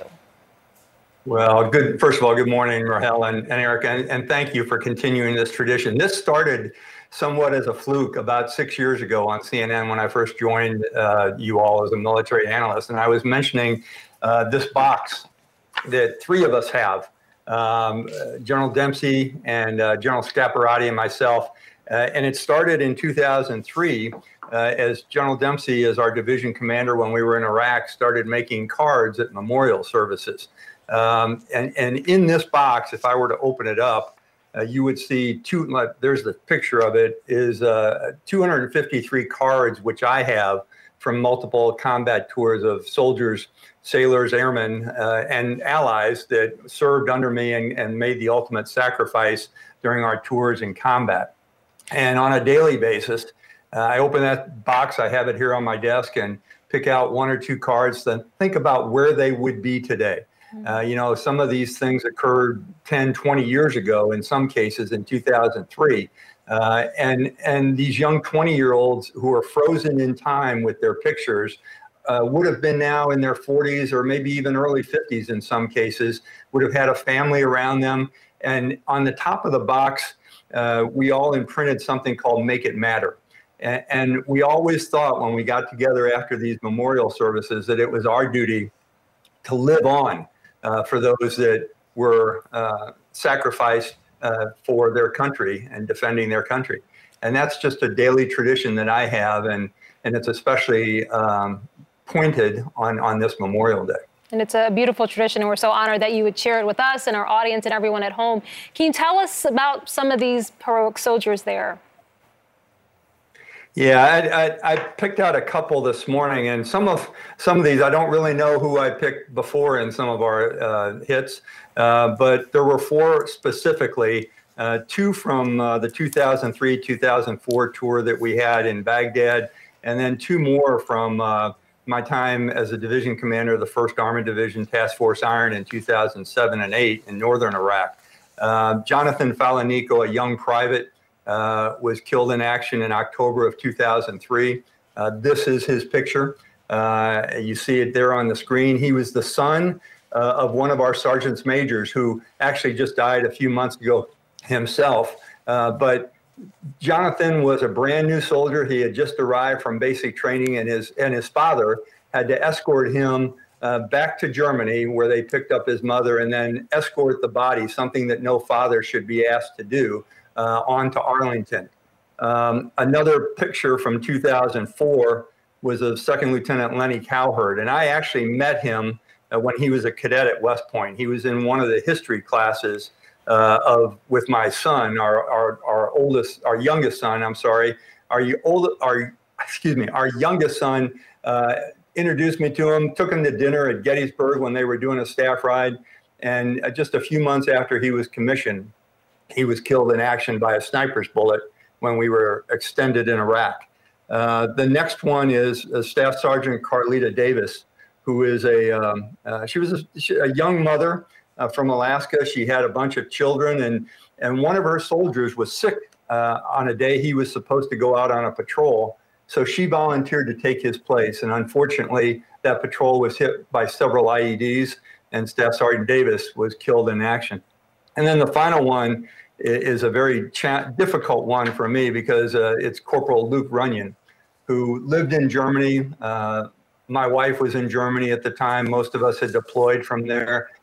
And, he had a young family back in Grafenwehr. And unfortunately, he had just re-enlisted to stay in the Army after talking to our Sergeant Major, Roger Blackwood. And he was killed in a small arms assault against Al-Qaeda terrorists. So these are some of the 253 that are in this box. Every one of them has a picture that are frozen in time. They could have been, we don't know. We don't know where their life would have taken them. But each one of them are responsible for us living in freedom. And that's the kind of thing we should be thinking about on Memorial Day. You showed us how the top of your box, it says Make It Matter. You wrote in an opinion piece for CNN a few years ago about how we as Americans can do that, how we can make it matter.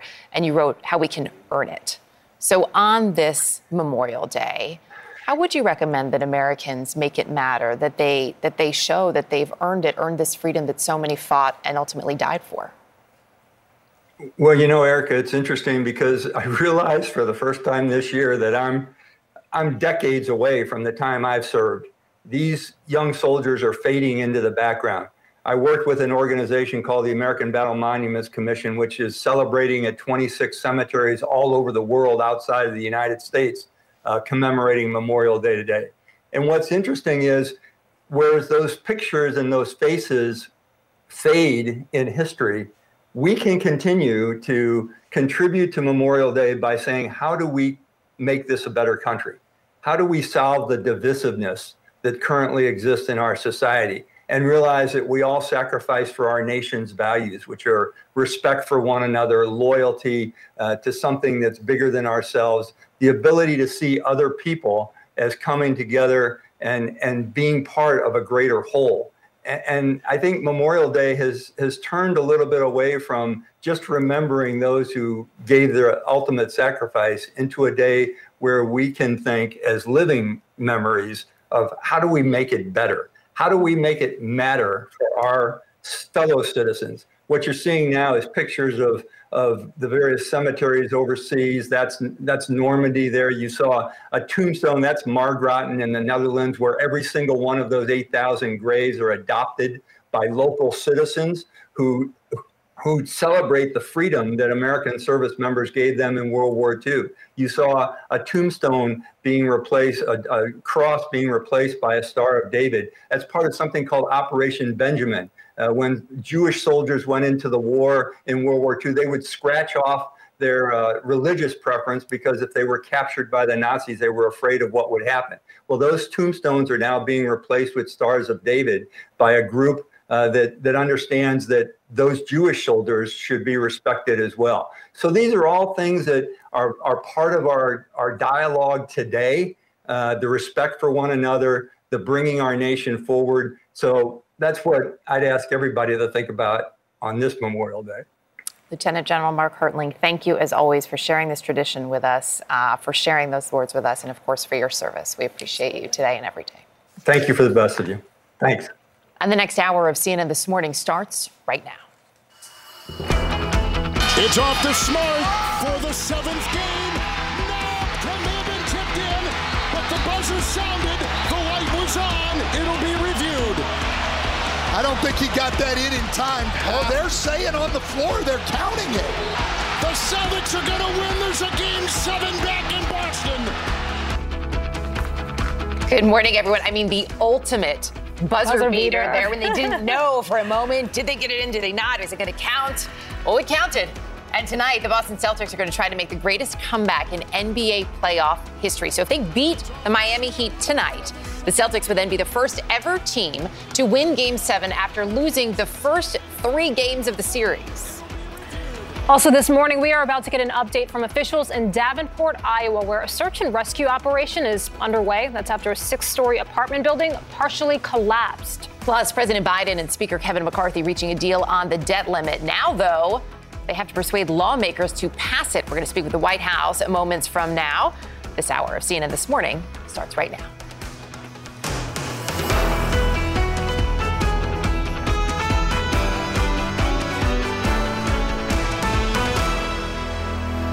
We begin in Davenport, Iowa this hour, where, as Rahel mentioned, any minute now, we are expecting to hear from authorities. This as rescue teams continue to search for anyone who may be missing following a 6-story apartment building's partial collapse. At least 7 people we know have been rescued. That collapse happening on Sunday. Authorities, though, are warning of the building's instability this morning. CNN's Adrian Broadus joining us live. So the damage we see in those pictures is really something, which means I would imagine this is a very delicate rescue effort. What more do we know about those efforts and the number of people who remain unaccounted for, Adrian? Well, Erica, good morning to you. We still do not know how many people are missing. We do know authorities were able to rescue at least 7 people. And as you mentioned, we're standing by to get an update from authorities regarding the search and rescue efforts that are still underway after this. If you see on your screen, it's a partial apartment collapse in Davenport, Iowa. We did hear from the fire chief, Mark Carlstein. He says this is going to be a long, lengthy process. And he says it's going to take us a while to get this taken care of. Overnight crews worked. As you mentioned, this is a delicate process. But the big concern right now is the stability of the structure. And crews are working to see if anyone is under the debris there in downtown Davenport, Iowa. Erica. So we also know the city, Adrian, had ordered the building owners to make some upgrades. Do we know more about those upgrades this morning? So here's a little what we know. During that news conference where the fire chief addressed members of the media, we were told the building owners did have permits in place for, quote, repairs to some of the exterior walls. And it appears that is where the work on this apartment was taking place. But here's something that is telling. Before this partial collapse, tenants of the building voiced and expressed their concern, calling the city, quote, numerous times for things. And these repairs to the building were ordered by the city. So as you can imagine, as crews are there right now, we're taking a look at some live pictures. You see them looking, they're looking up. You see debris there. They're kind of sifting through the debris. And even as they were searching through the night, we're told some of the debris was falling. So I can't underscore enough that big concern, not only for folks who may be trapped there, but this crew that is working to find anyone who is inside. The integrity of the building, the stability of this structure, Erica. Adrian Broadus, appreciate the updates, and we'll continue to check in with you. Thank you. Well, the House is set to vote on the debt limit deal just about 2 days from now, and the race is on for President Biden and Speaker Kevin McCarthy to try to rally enough lawmakers on both sides of the aisle to back their plan. Mr. President, what do you say to members of your own party who say you've made too many concessions in this deal? They'll find I didn't. I think you're going to get a majority of Republicans voting for this bill. This is a good bill for the American public. The president agreed with this bill. So I think there's going to be a lot of Democrats that go vote for it, too. As for the debt ceiling, the latest warning from Treasury Secretary Janet Yellen estimates June 5th is when the government might not have enough money to pay all of its debt on time. That is 1 week from today. Our chief congressional correspondent, Manu Raju, live first on Capitol Hill. So, Manu, look, this was a significant development, but we're already hearing pushback from progressives and the conservative House Freedom Caucus. So this is nowhere close to being over. Compromise that will anger pretty much everyone and leave lawmakers in a very complicated position. They're going to have to decide whether to accept really the only viable option to avoid the nation's first ever debt default as soon as next Monday, or reject it. And that's going to be the question, if they can accept the concessions that were made as part of this furious round of negotiations that happened, typically negotiations that could take months to take place. They essentially had to do it in a matter of days because the White House had resisted any talks for several months because they wanted the speaker to simply raise the debt ceiling without any conditions attached. The speaker refused, demanded spending cuts. Ultimately, the White House bowed to that demand and cut a deal that is angering some folks on the left, but also angering some folks on the right who believe that the speaker gave in too much. As part of this deal, it would suspend the debt limit for 2 years up until January 2025. Conservatives wanted it much shorter to give them another chance to extract some concessions from the White House, but it also has a range of spending cuts that would affect domestic programs that Democrats are particularly have protected and sought to protect over the years. And it would impose new work requirements on social safety net programs like food stamps, expand some of the existing work requirements, as well as new work requirements on the temporary assistance for needy families program, things that progressives in particular are concerned about. So the question will be whether they can still afford to lose votes on the left and afford to lose votes on the right and put together a coalition to get this through the House. At the moment, the expectation is that there will be the votes to pass this in the House, given that there are support from center-left Democrats and a number of Republicans who are not a part of that far-right bloc of members who are willing to push this through, get this through the House as soon as Wednesday, and then it's over on to the Senate, which will have the expectation there that they could get 60 votes to overcome a GOP filibuster attempt to block it, pushing it potentially into the weekend just before that default deadline. So Congress, again, with its back against the wall, potentially taking up this very complicated agreement that the Speaker and the President reached over the weekend. Now it's time to count the votes, Rahul. Complicated is a good way to put it, Manu. And as you just pointed out, it still has to get through both chambers. From your POV, what's the next big hurdle here? Yeah, tomorrow will be something to watch. The House Rules Committee, which is the first step in this process, essentially has to put together the parameters for the debate on the House floor that will happen on Wednesday. That House committee is stacked with members who oppose this bill. There are two in particular, Chip Roy of Texas, Ralph Norman of South Carolina. Both of them have been outspoken members who have criticized this bill. Another member to watch there, Thomas Massie. If all three of those members vote against this in the committee, try to stop it from moving forward, that could essentially stop it in its tracks, assuming no Democrats break ranks to vote for this to move ahead. So that committee vote tomorrow will be so significant to watch going forward. And also, that was all part of the agreement that Speaker McCarthy cut back in January to become the Speaker of the House on 15 ballots. He allowed 3 hard-right members to be part of that very powerful committee. The question would be, will that come back to bite him tomorrow in this key moment to try to avoid a debt default? If he's able to get it through that committee, then it's onto the House floor, and then we'll see what happens then. Yeah, certainly a lot at stake here. Manu Raju, thank you. Joining us now, White House Communications Director Ben LaBolt. Ben, good to see you this morning. Let's pick up where Manu just left off there. How much concern is there at the White House this morning about that House Rules Committee? Well, look, I want to take a step back first and talk about what's in the agreement, because I think most members of Congress understand how important it is to pass this. As you pointed out, on June 5th, the government will no longer be able to pay its bills and would default for the first time in history if this legislation doesn't pass. And economists have predicted that that could lead to 8 million jobs lost, retirement accounts would be hit, we could tip into a national and global recession. And so what's critical in this legislation is that that Congress acts to prevent default. And that's what we heard from most members of Congress that we briefed yesterday. On the Democratic side of the aisle, the 100 members of the New Democrats, the center-left coalition in Congress, put out a supportive statement. Congressman Clyburn put out a supportive statement. They're just getting the bill text, so it will take some time for members to review this, but we're hopeful this is a reasonable, bipartisan compromise that members of both parties will support the agreement. So I'm not hearing an answer, though, when it comes to the House Rules Committee. Is that a major concern for the White House this morning?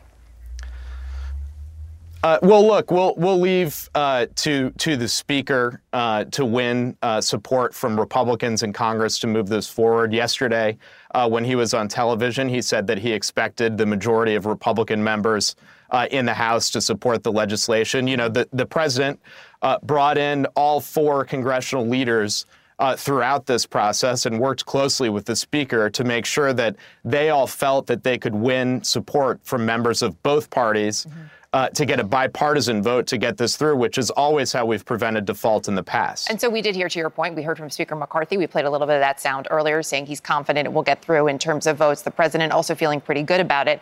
And yet, we do know that there are lawmakers on both sides of the aisle who have some reservations this morning. I just want to play a moment from yesterday right here on CNN on State of the Union. Congresswoman Jayapal was asked whether the administration should be concerned. Here's how she answered. Democrats watching right now at the White House, your friend Hakeem Jeffries, others, do they still have to worry about the Progressive Caucus and whether or not your caucus will support? Yes, they do. Okay, Congresswoman Jayapal, thank you so much. Yes, they have to worry. So she was very clear there. Yes, they have to worry. You have to worry. What are those discussions this morning? What is the messaging behind the scenes as you try to allay some of those concerns?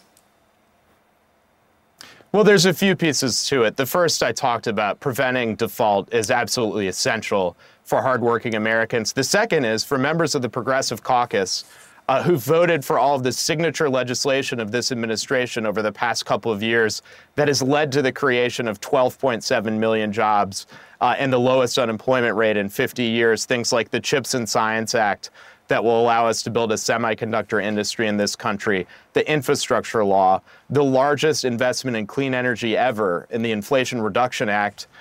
Those are protected and funded in this agreement. And so if you voted for those items, you should vote for this as well, in addition to how essential it is to prevent default that would have a catastrophic impact on the American people. You're talking about things that were voted for. When we look at, though, one of the concessions that was made here, about a quarter of the IRS funding that was passed, so $20 billion being cut out of the $80 billion that was promised to the IRS. This was put out there as a way to not only modernize the technology, right, but also to go after high-income tax cheats. And the reasoning behind all of this is this was going to bring in more revenue.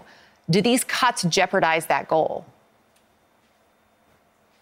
Well, look, we don't think they jeopardize the ultimate goal. If this was the budget that the president had written on his own with a Democratic Congress, it would have preserved 100% of that funding. But this is the nature of a bipartisan compromise and the nature of governing, like the president said yesterday.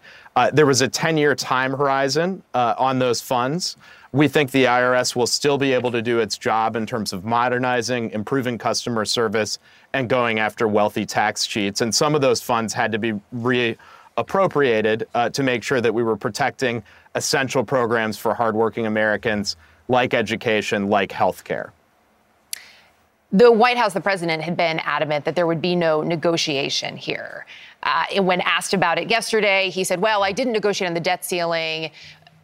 When you look at the messaging here, that's a challenge for the president to overcome in terms of whether he did or did not negotiate. Semantics are one thing, but as he's going out there and trying to sell things, how important is the messaging on this deal and where Democrats stand on it?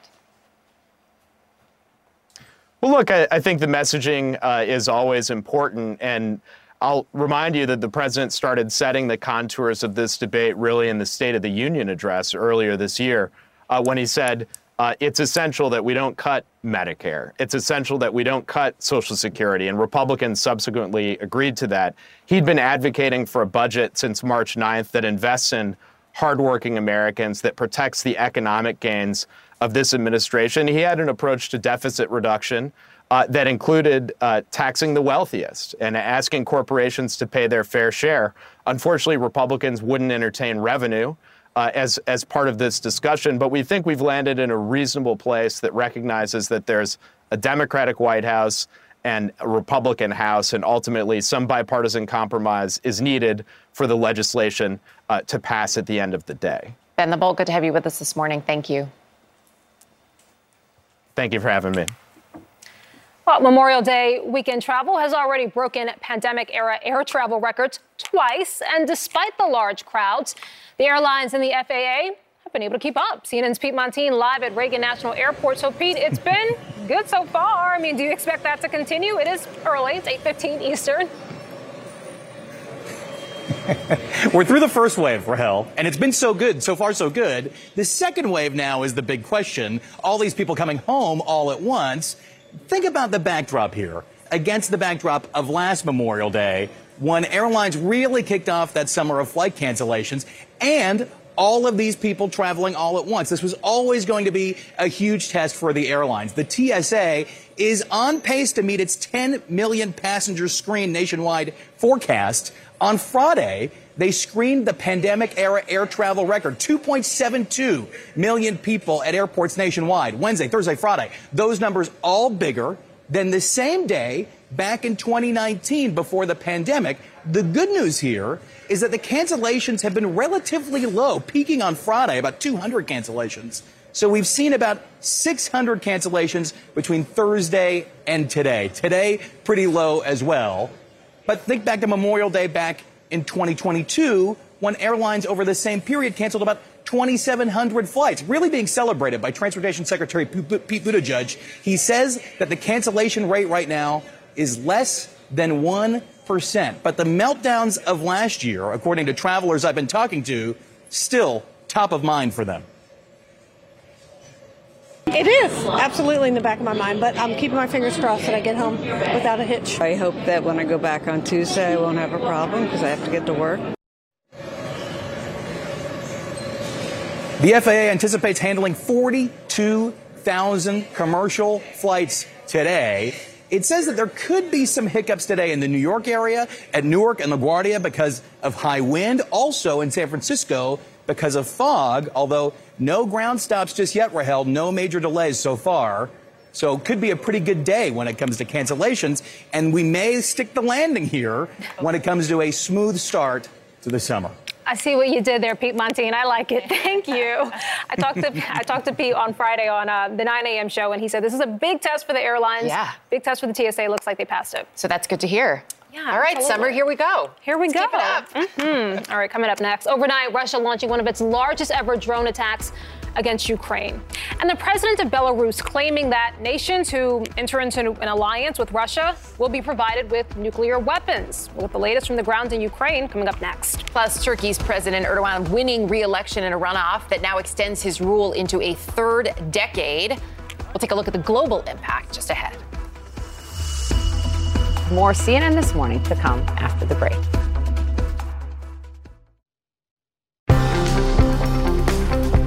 We have some new video to show you just into CNN. Crowds gathering in a Kyiv metro station during an air attack. Ukraine's military says its forces shot down nearly 40 air targets just today. And this comes after nearly 70 targets were shot down hours earlier in the capital city. This is being called Russia's largest drone attack yet on the capital city. CNN's Sam Kiley is live in eastern Ukraine for us. So the attacks seem to be on the uptick. Is that what you're experiencing, what you're hearing from folks?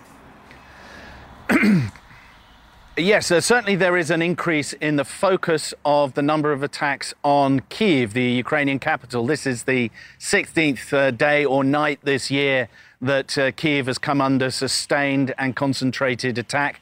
What's unusual in arguably an escalation this morning is the use of Iskander missiles, or what are believed to be Iskander missiles, which are very sophisticated, very heavy warheaded missiles produced by the Russians against Kyiv in daylight, driving people underground, causing children to run screaming through the streets, clearly intended to both attack civilians but also sow fear among the civilian population. So this is an additional effort to the overnight effort, which essentially is directed at trying to get missiles through against the command and control structures inside Kyiv and absorb as much of the Ukrainian air defenses, a lot of them supplied by the international community, notably Patriot, but not just that, from the United States, Germany and others, Netherlands, but other missile systems that protect Ukraine against the Russian dominance of the airs. It's a very careful balancing act there in terms of resources, and the Russians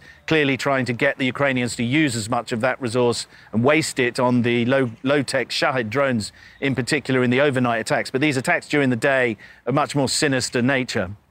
I also wanted to ask you about Russia, or Belarusian president, rather, Lukashenko, now claiming that he will offer nuclear weapons to nations willing to join the union state of Russia and Belarus. Not clear to me that he actually has any nuclear weapons to share with anyone, but certainly an interesting statement.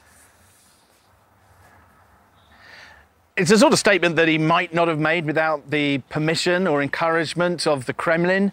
But as you rightly point out, Belarus does not have any nuclear weapons. So it's a bit like saying, I'll give $1 million to anybody who'll be my friend. The problem is I don't have $1 million to give away. But what it does signal via him is perhaps the Kremlin's suggestion that it will nuclearize its sphere of influence in the face of increasing pressure, both economic and military, that it's facing more directly here in Ukraine over its illegal invasion of Ukraine. It is facing being an international pariah. It is facing economic hardship as a result of international sanctions. So Russia's potentially only card to play longer term is to say we'll abandon nuclear non-proliferation and start spreading nuclear weapons amongst our friends. But it's certainly not in the gift of the president of Belarus. He doesn't have any nuclear weapons to give anybody. Yeah, important to point out. Sam Kiley, appreciate it as always. Thank you. Turning now to Turkey, where Turkey's longtime president Recep Erdogan is set to remain in power after winning a high-stakes runoff election. Erdogan beat the opposition with 52% of the vote yesterday, according to election officials there. As you can see in some of this video, thousands of supporters gathered outside the presidential palace to celebrate his win.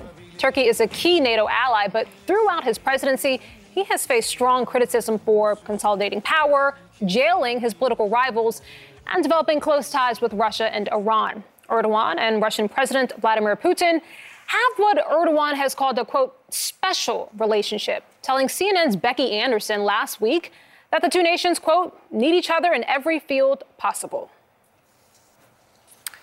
We have some just released video to share with you. Look at this. This is, just shocking video. A bus driver and a passenger in a shootout. And as you can tell there by watching the video, this happened on board a moving bus. We'll tell you what happened next. And take a look at this. This is from yesterday's Indy 500. This is going to be a big hit right here. I don't know if he's going to keep it under the turn 2 wall. Oh, no! Kirkwood! Ooh. Kirkwood! So you see that car spin out there? It hit a tire and sends it soaring over the fence toward the crowd where it landed. And what happened to the driver? That's ahead.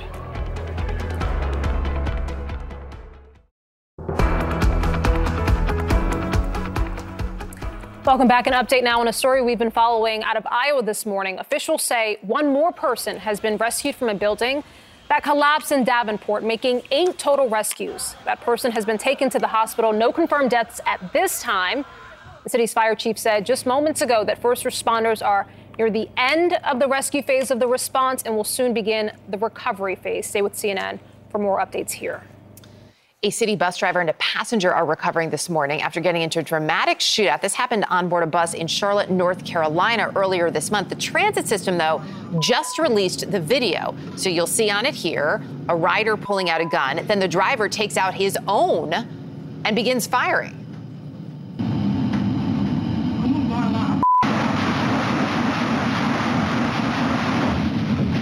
So Charlotte Area Transit System released a statement with the video saying that this began after the passenger asked to get off the bus at an undesignated stop. CNN's Diane Gallagher joining us live this morning in Charlotte. How does it escalate to this point, though, Diane, that we end up with a shootout? Well, Erica, that was just a 2-minute argument, according to the Charlotte Area Transit System, or CATS, that escalated into that shootout because that passenger wanted to get off right now. They say that the driver told him that they could only stop at an authorized location, and that's when the passenger, as you can see in the video, pulls out the gun. The driver sees that gun, pulls out his own gun, and then, according to CATS, they both fired their guns in rapid succession, although at this point it is unclear who shot first. Now, look, that passenger, Omari Tobias, sort of crawls down the walkway. The driver follows him. There are more shots exchanged before both men get off the bus. There are also 2 additional passengers on the bus at this time, though we're told that they are unharmed. Now, both Fullard and Tobias were shot. The driver was shot in the arm, the passenger in the abdomen. Tobias, the passenger, has been charged in relation to this shooting. It is unclear at this time if the driver is going to be, but he was fired from his position. CATS says that he did not follow de-escalation protocols. He never used the radio or the 2 silent alarms that are available to him. He was hired by a third-party operator, and they also have a protocol that says that you cannot have a weapon on you at the time. Now, his attorney, the driver's attorney, tells CNN that he had worked as a dedicated CATS driver for 19 years and says that he's represented several other CATS drivers in the past, and says that, look, they've continuously tried to encourage the CATS system to enhance their security measures for drivers to hopefully nothing like this happens again in the future, Erica. Wow, it is really something. Diane, appreciate it. Thank you. Yeah. And coming up, it's a wrap on Succession. Don't worry, we're going to try to make this a spoiler-free zone, especially for my benefit. We'll talk about the impact of the show with official Succession expert Kara Swisher. She joins us live. Coming up next.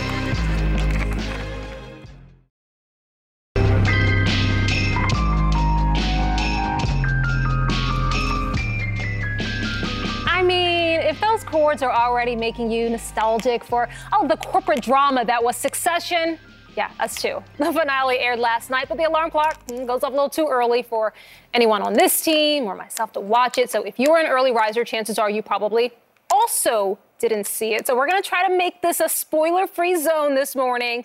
But you know who definitely did watch? That would be Kara Swisher, host of HBO's official Succession podcast. Okay, Kara, no spoilers, but let's just get some business out of the way. Who took over Waystar Royco after Logan's death?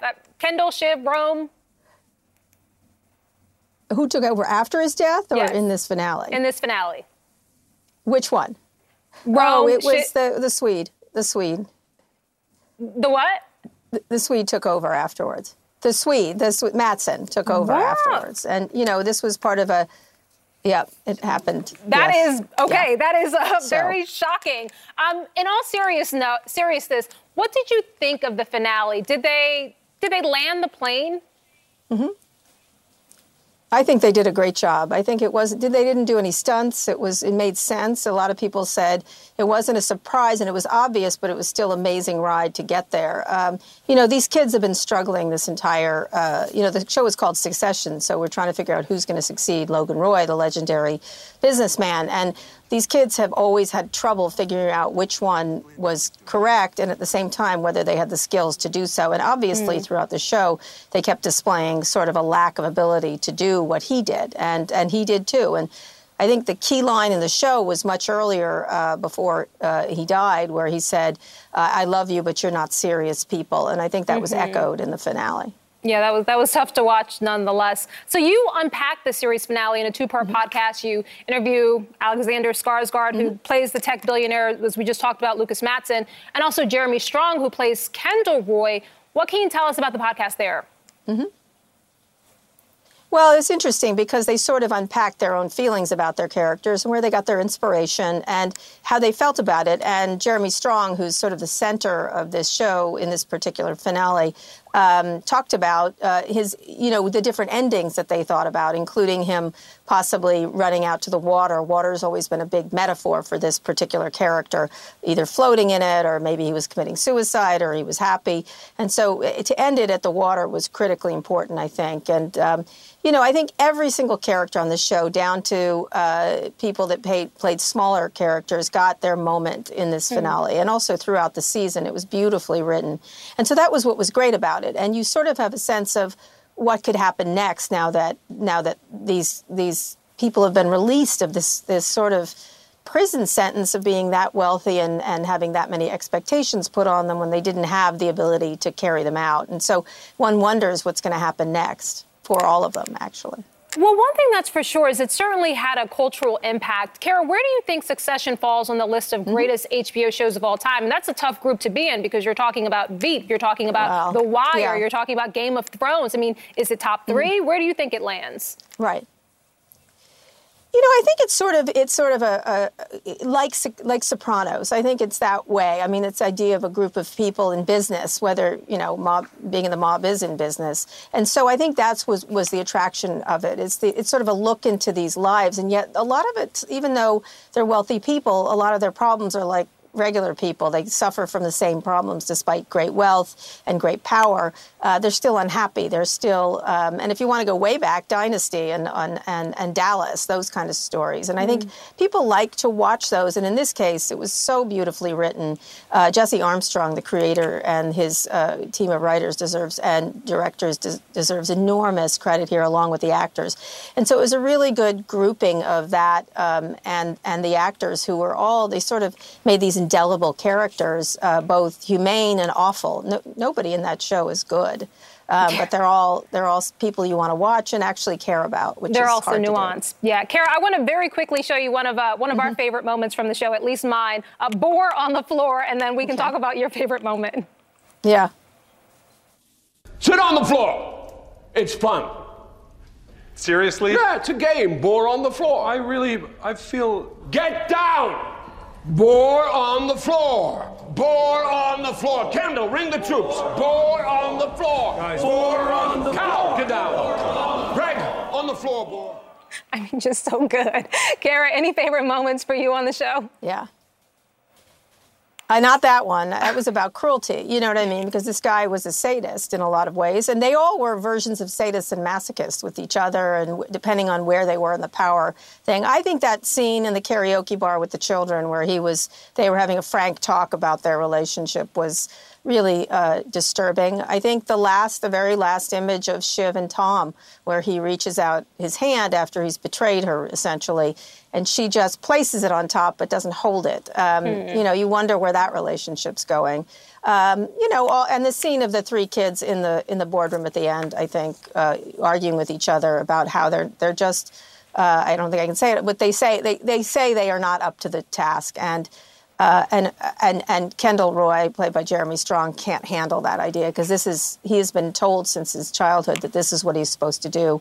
And what do they all do now? And that's what's really interesting. Even though they walk away with billions and these people are going to be very rich, you wonder what they're going to do now. Yeah, that's a great point. I'm still a few episodes behind, but Kara Swisher, great to chat with you this morning. Thank you. Sorry.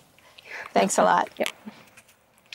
Well, the Boston Celtics have an opportunity to make history in Game 7 of the NBA Conference Finals. So is the luck of the Irish on Boston's side tonight? We'll discuss. It'll be reviewed. It's off to Smart for the 7th game. Nope, may have been tipped in, but the buzzer sounded. The light was on. It'll be reviewed. I don't think he got that in time. Oh, they're saying on the floor they're counting it. The Celtics are going to win. There's a Game 7 back in Boston. Whew, do you believe in miracles? Well, if you're a Celtics fan, yeah, I think you do. After the Heat beat the Boston Celtics in the first 3 games of the best-of-7 series, wasn't looking so hot out there. The future was downright bleak for Boston, but then in this wildly unlikely twist, of course, the Celtics clawed their way back, getting to Game 6, and then with less than a second on the clock, as you just saw there, Derek White tipped in the game winner. The close call had everyone actually fooled at first. You heard it from the announcers there. Not sure that counted. You can see the final score on the screen. They called the game for the Heat before the review. Of course, though, we know what happened next. The Celtics got that shot, and now they have the chance to make the most historic comeback in NBA playoff history. If they win tonight, this will be the first time a team has ever advanced after falling behind 3-0.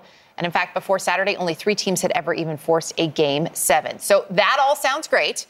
Keep in mind, though, none of those teams, the 1951 Knicks, the 94 Nuggets, the 2003 Trailblazers, hosted their Game 7. But guess who's hosting tonight? The Celtics. Both teams say they're ready. I mean, job isn't done yet. We got a tough one in Game 7, and we got to find a way to get one more win here. I know that we will do it. We got to go on the road and win in a very, very, very tough environment. But we're capable of it, so let's get busy. Let's get busy. Joining us now, national NBA writer and Celtics reporter for the Boston Globe, Gary Washburn. Gary, great to have you here this morning. I mean, that moment, right? That true buzzer beater. Give us a sense. What was it like in that moment when there was still this question before the shot was confirmed?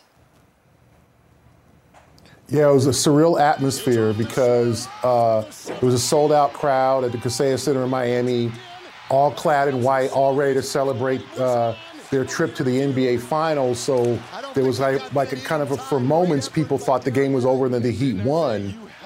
Then the shot was put in. There was kind of is it at the clock? Did it beat the buzzer? Was it after the buzzer? I thought personally, being there, it was after the buzzer until I saw it again. And I was like, oh my goodness, he beat the clock. And so that's when the crowd saw it on the replay at the arena. Then there was a collective silence. But the Celtics, the small throng of Celtic fans in the arena started cheering loudly, and then the Celtic players kind of went crazy on the floor, and, it was mayhem. Gary, how did the Celtics turn around this series in such a remarkable fashion?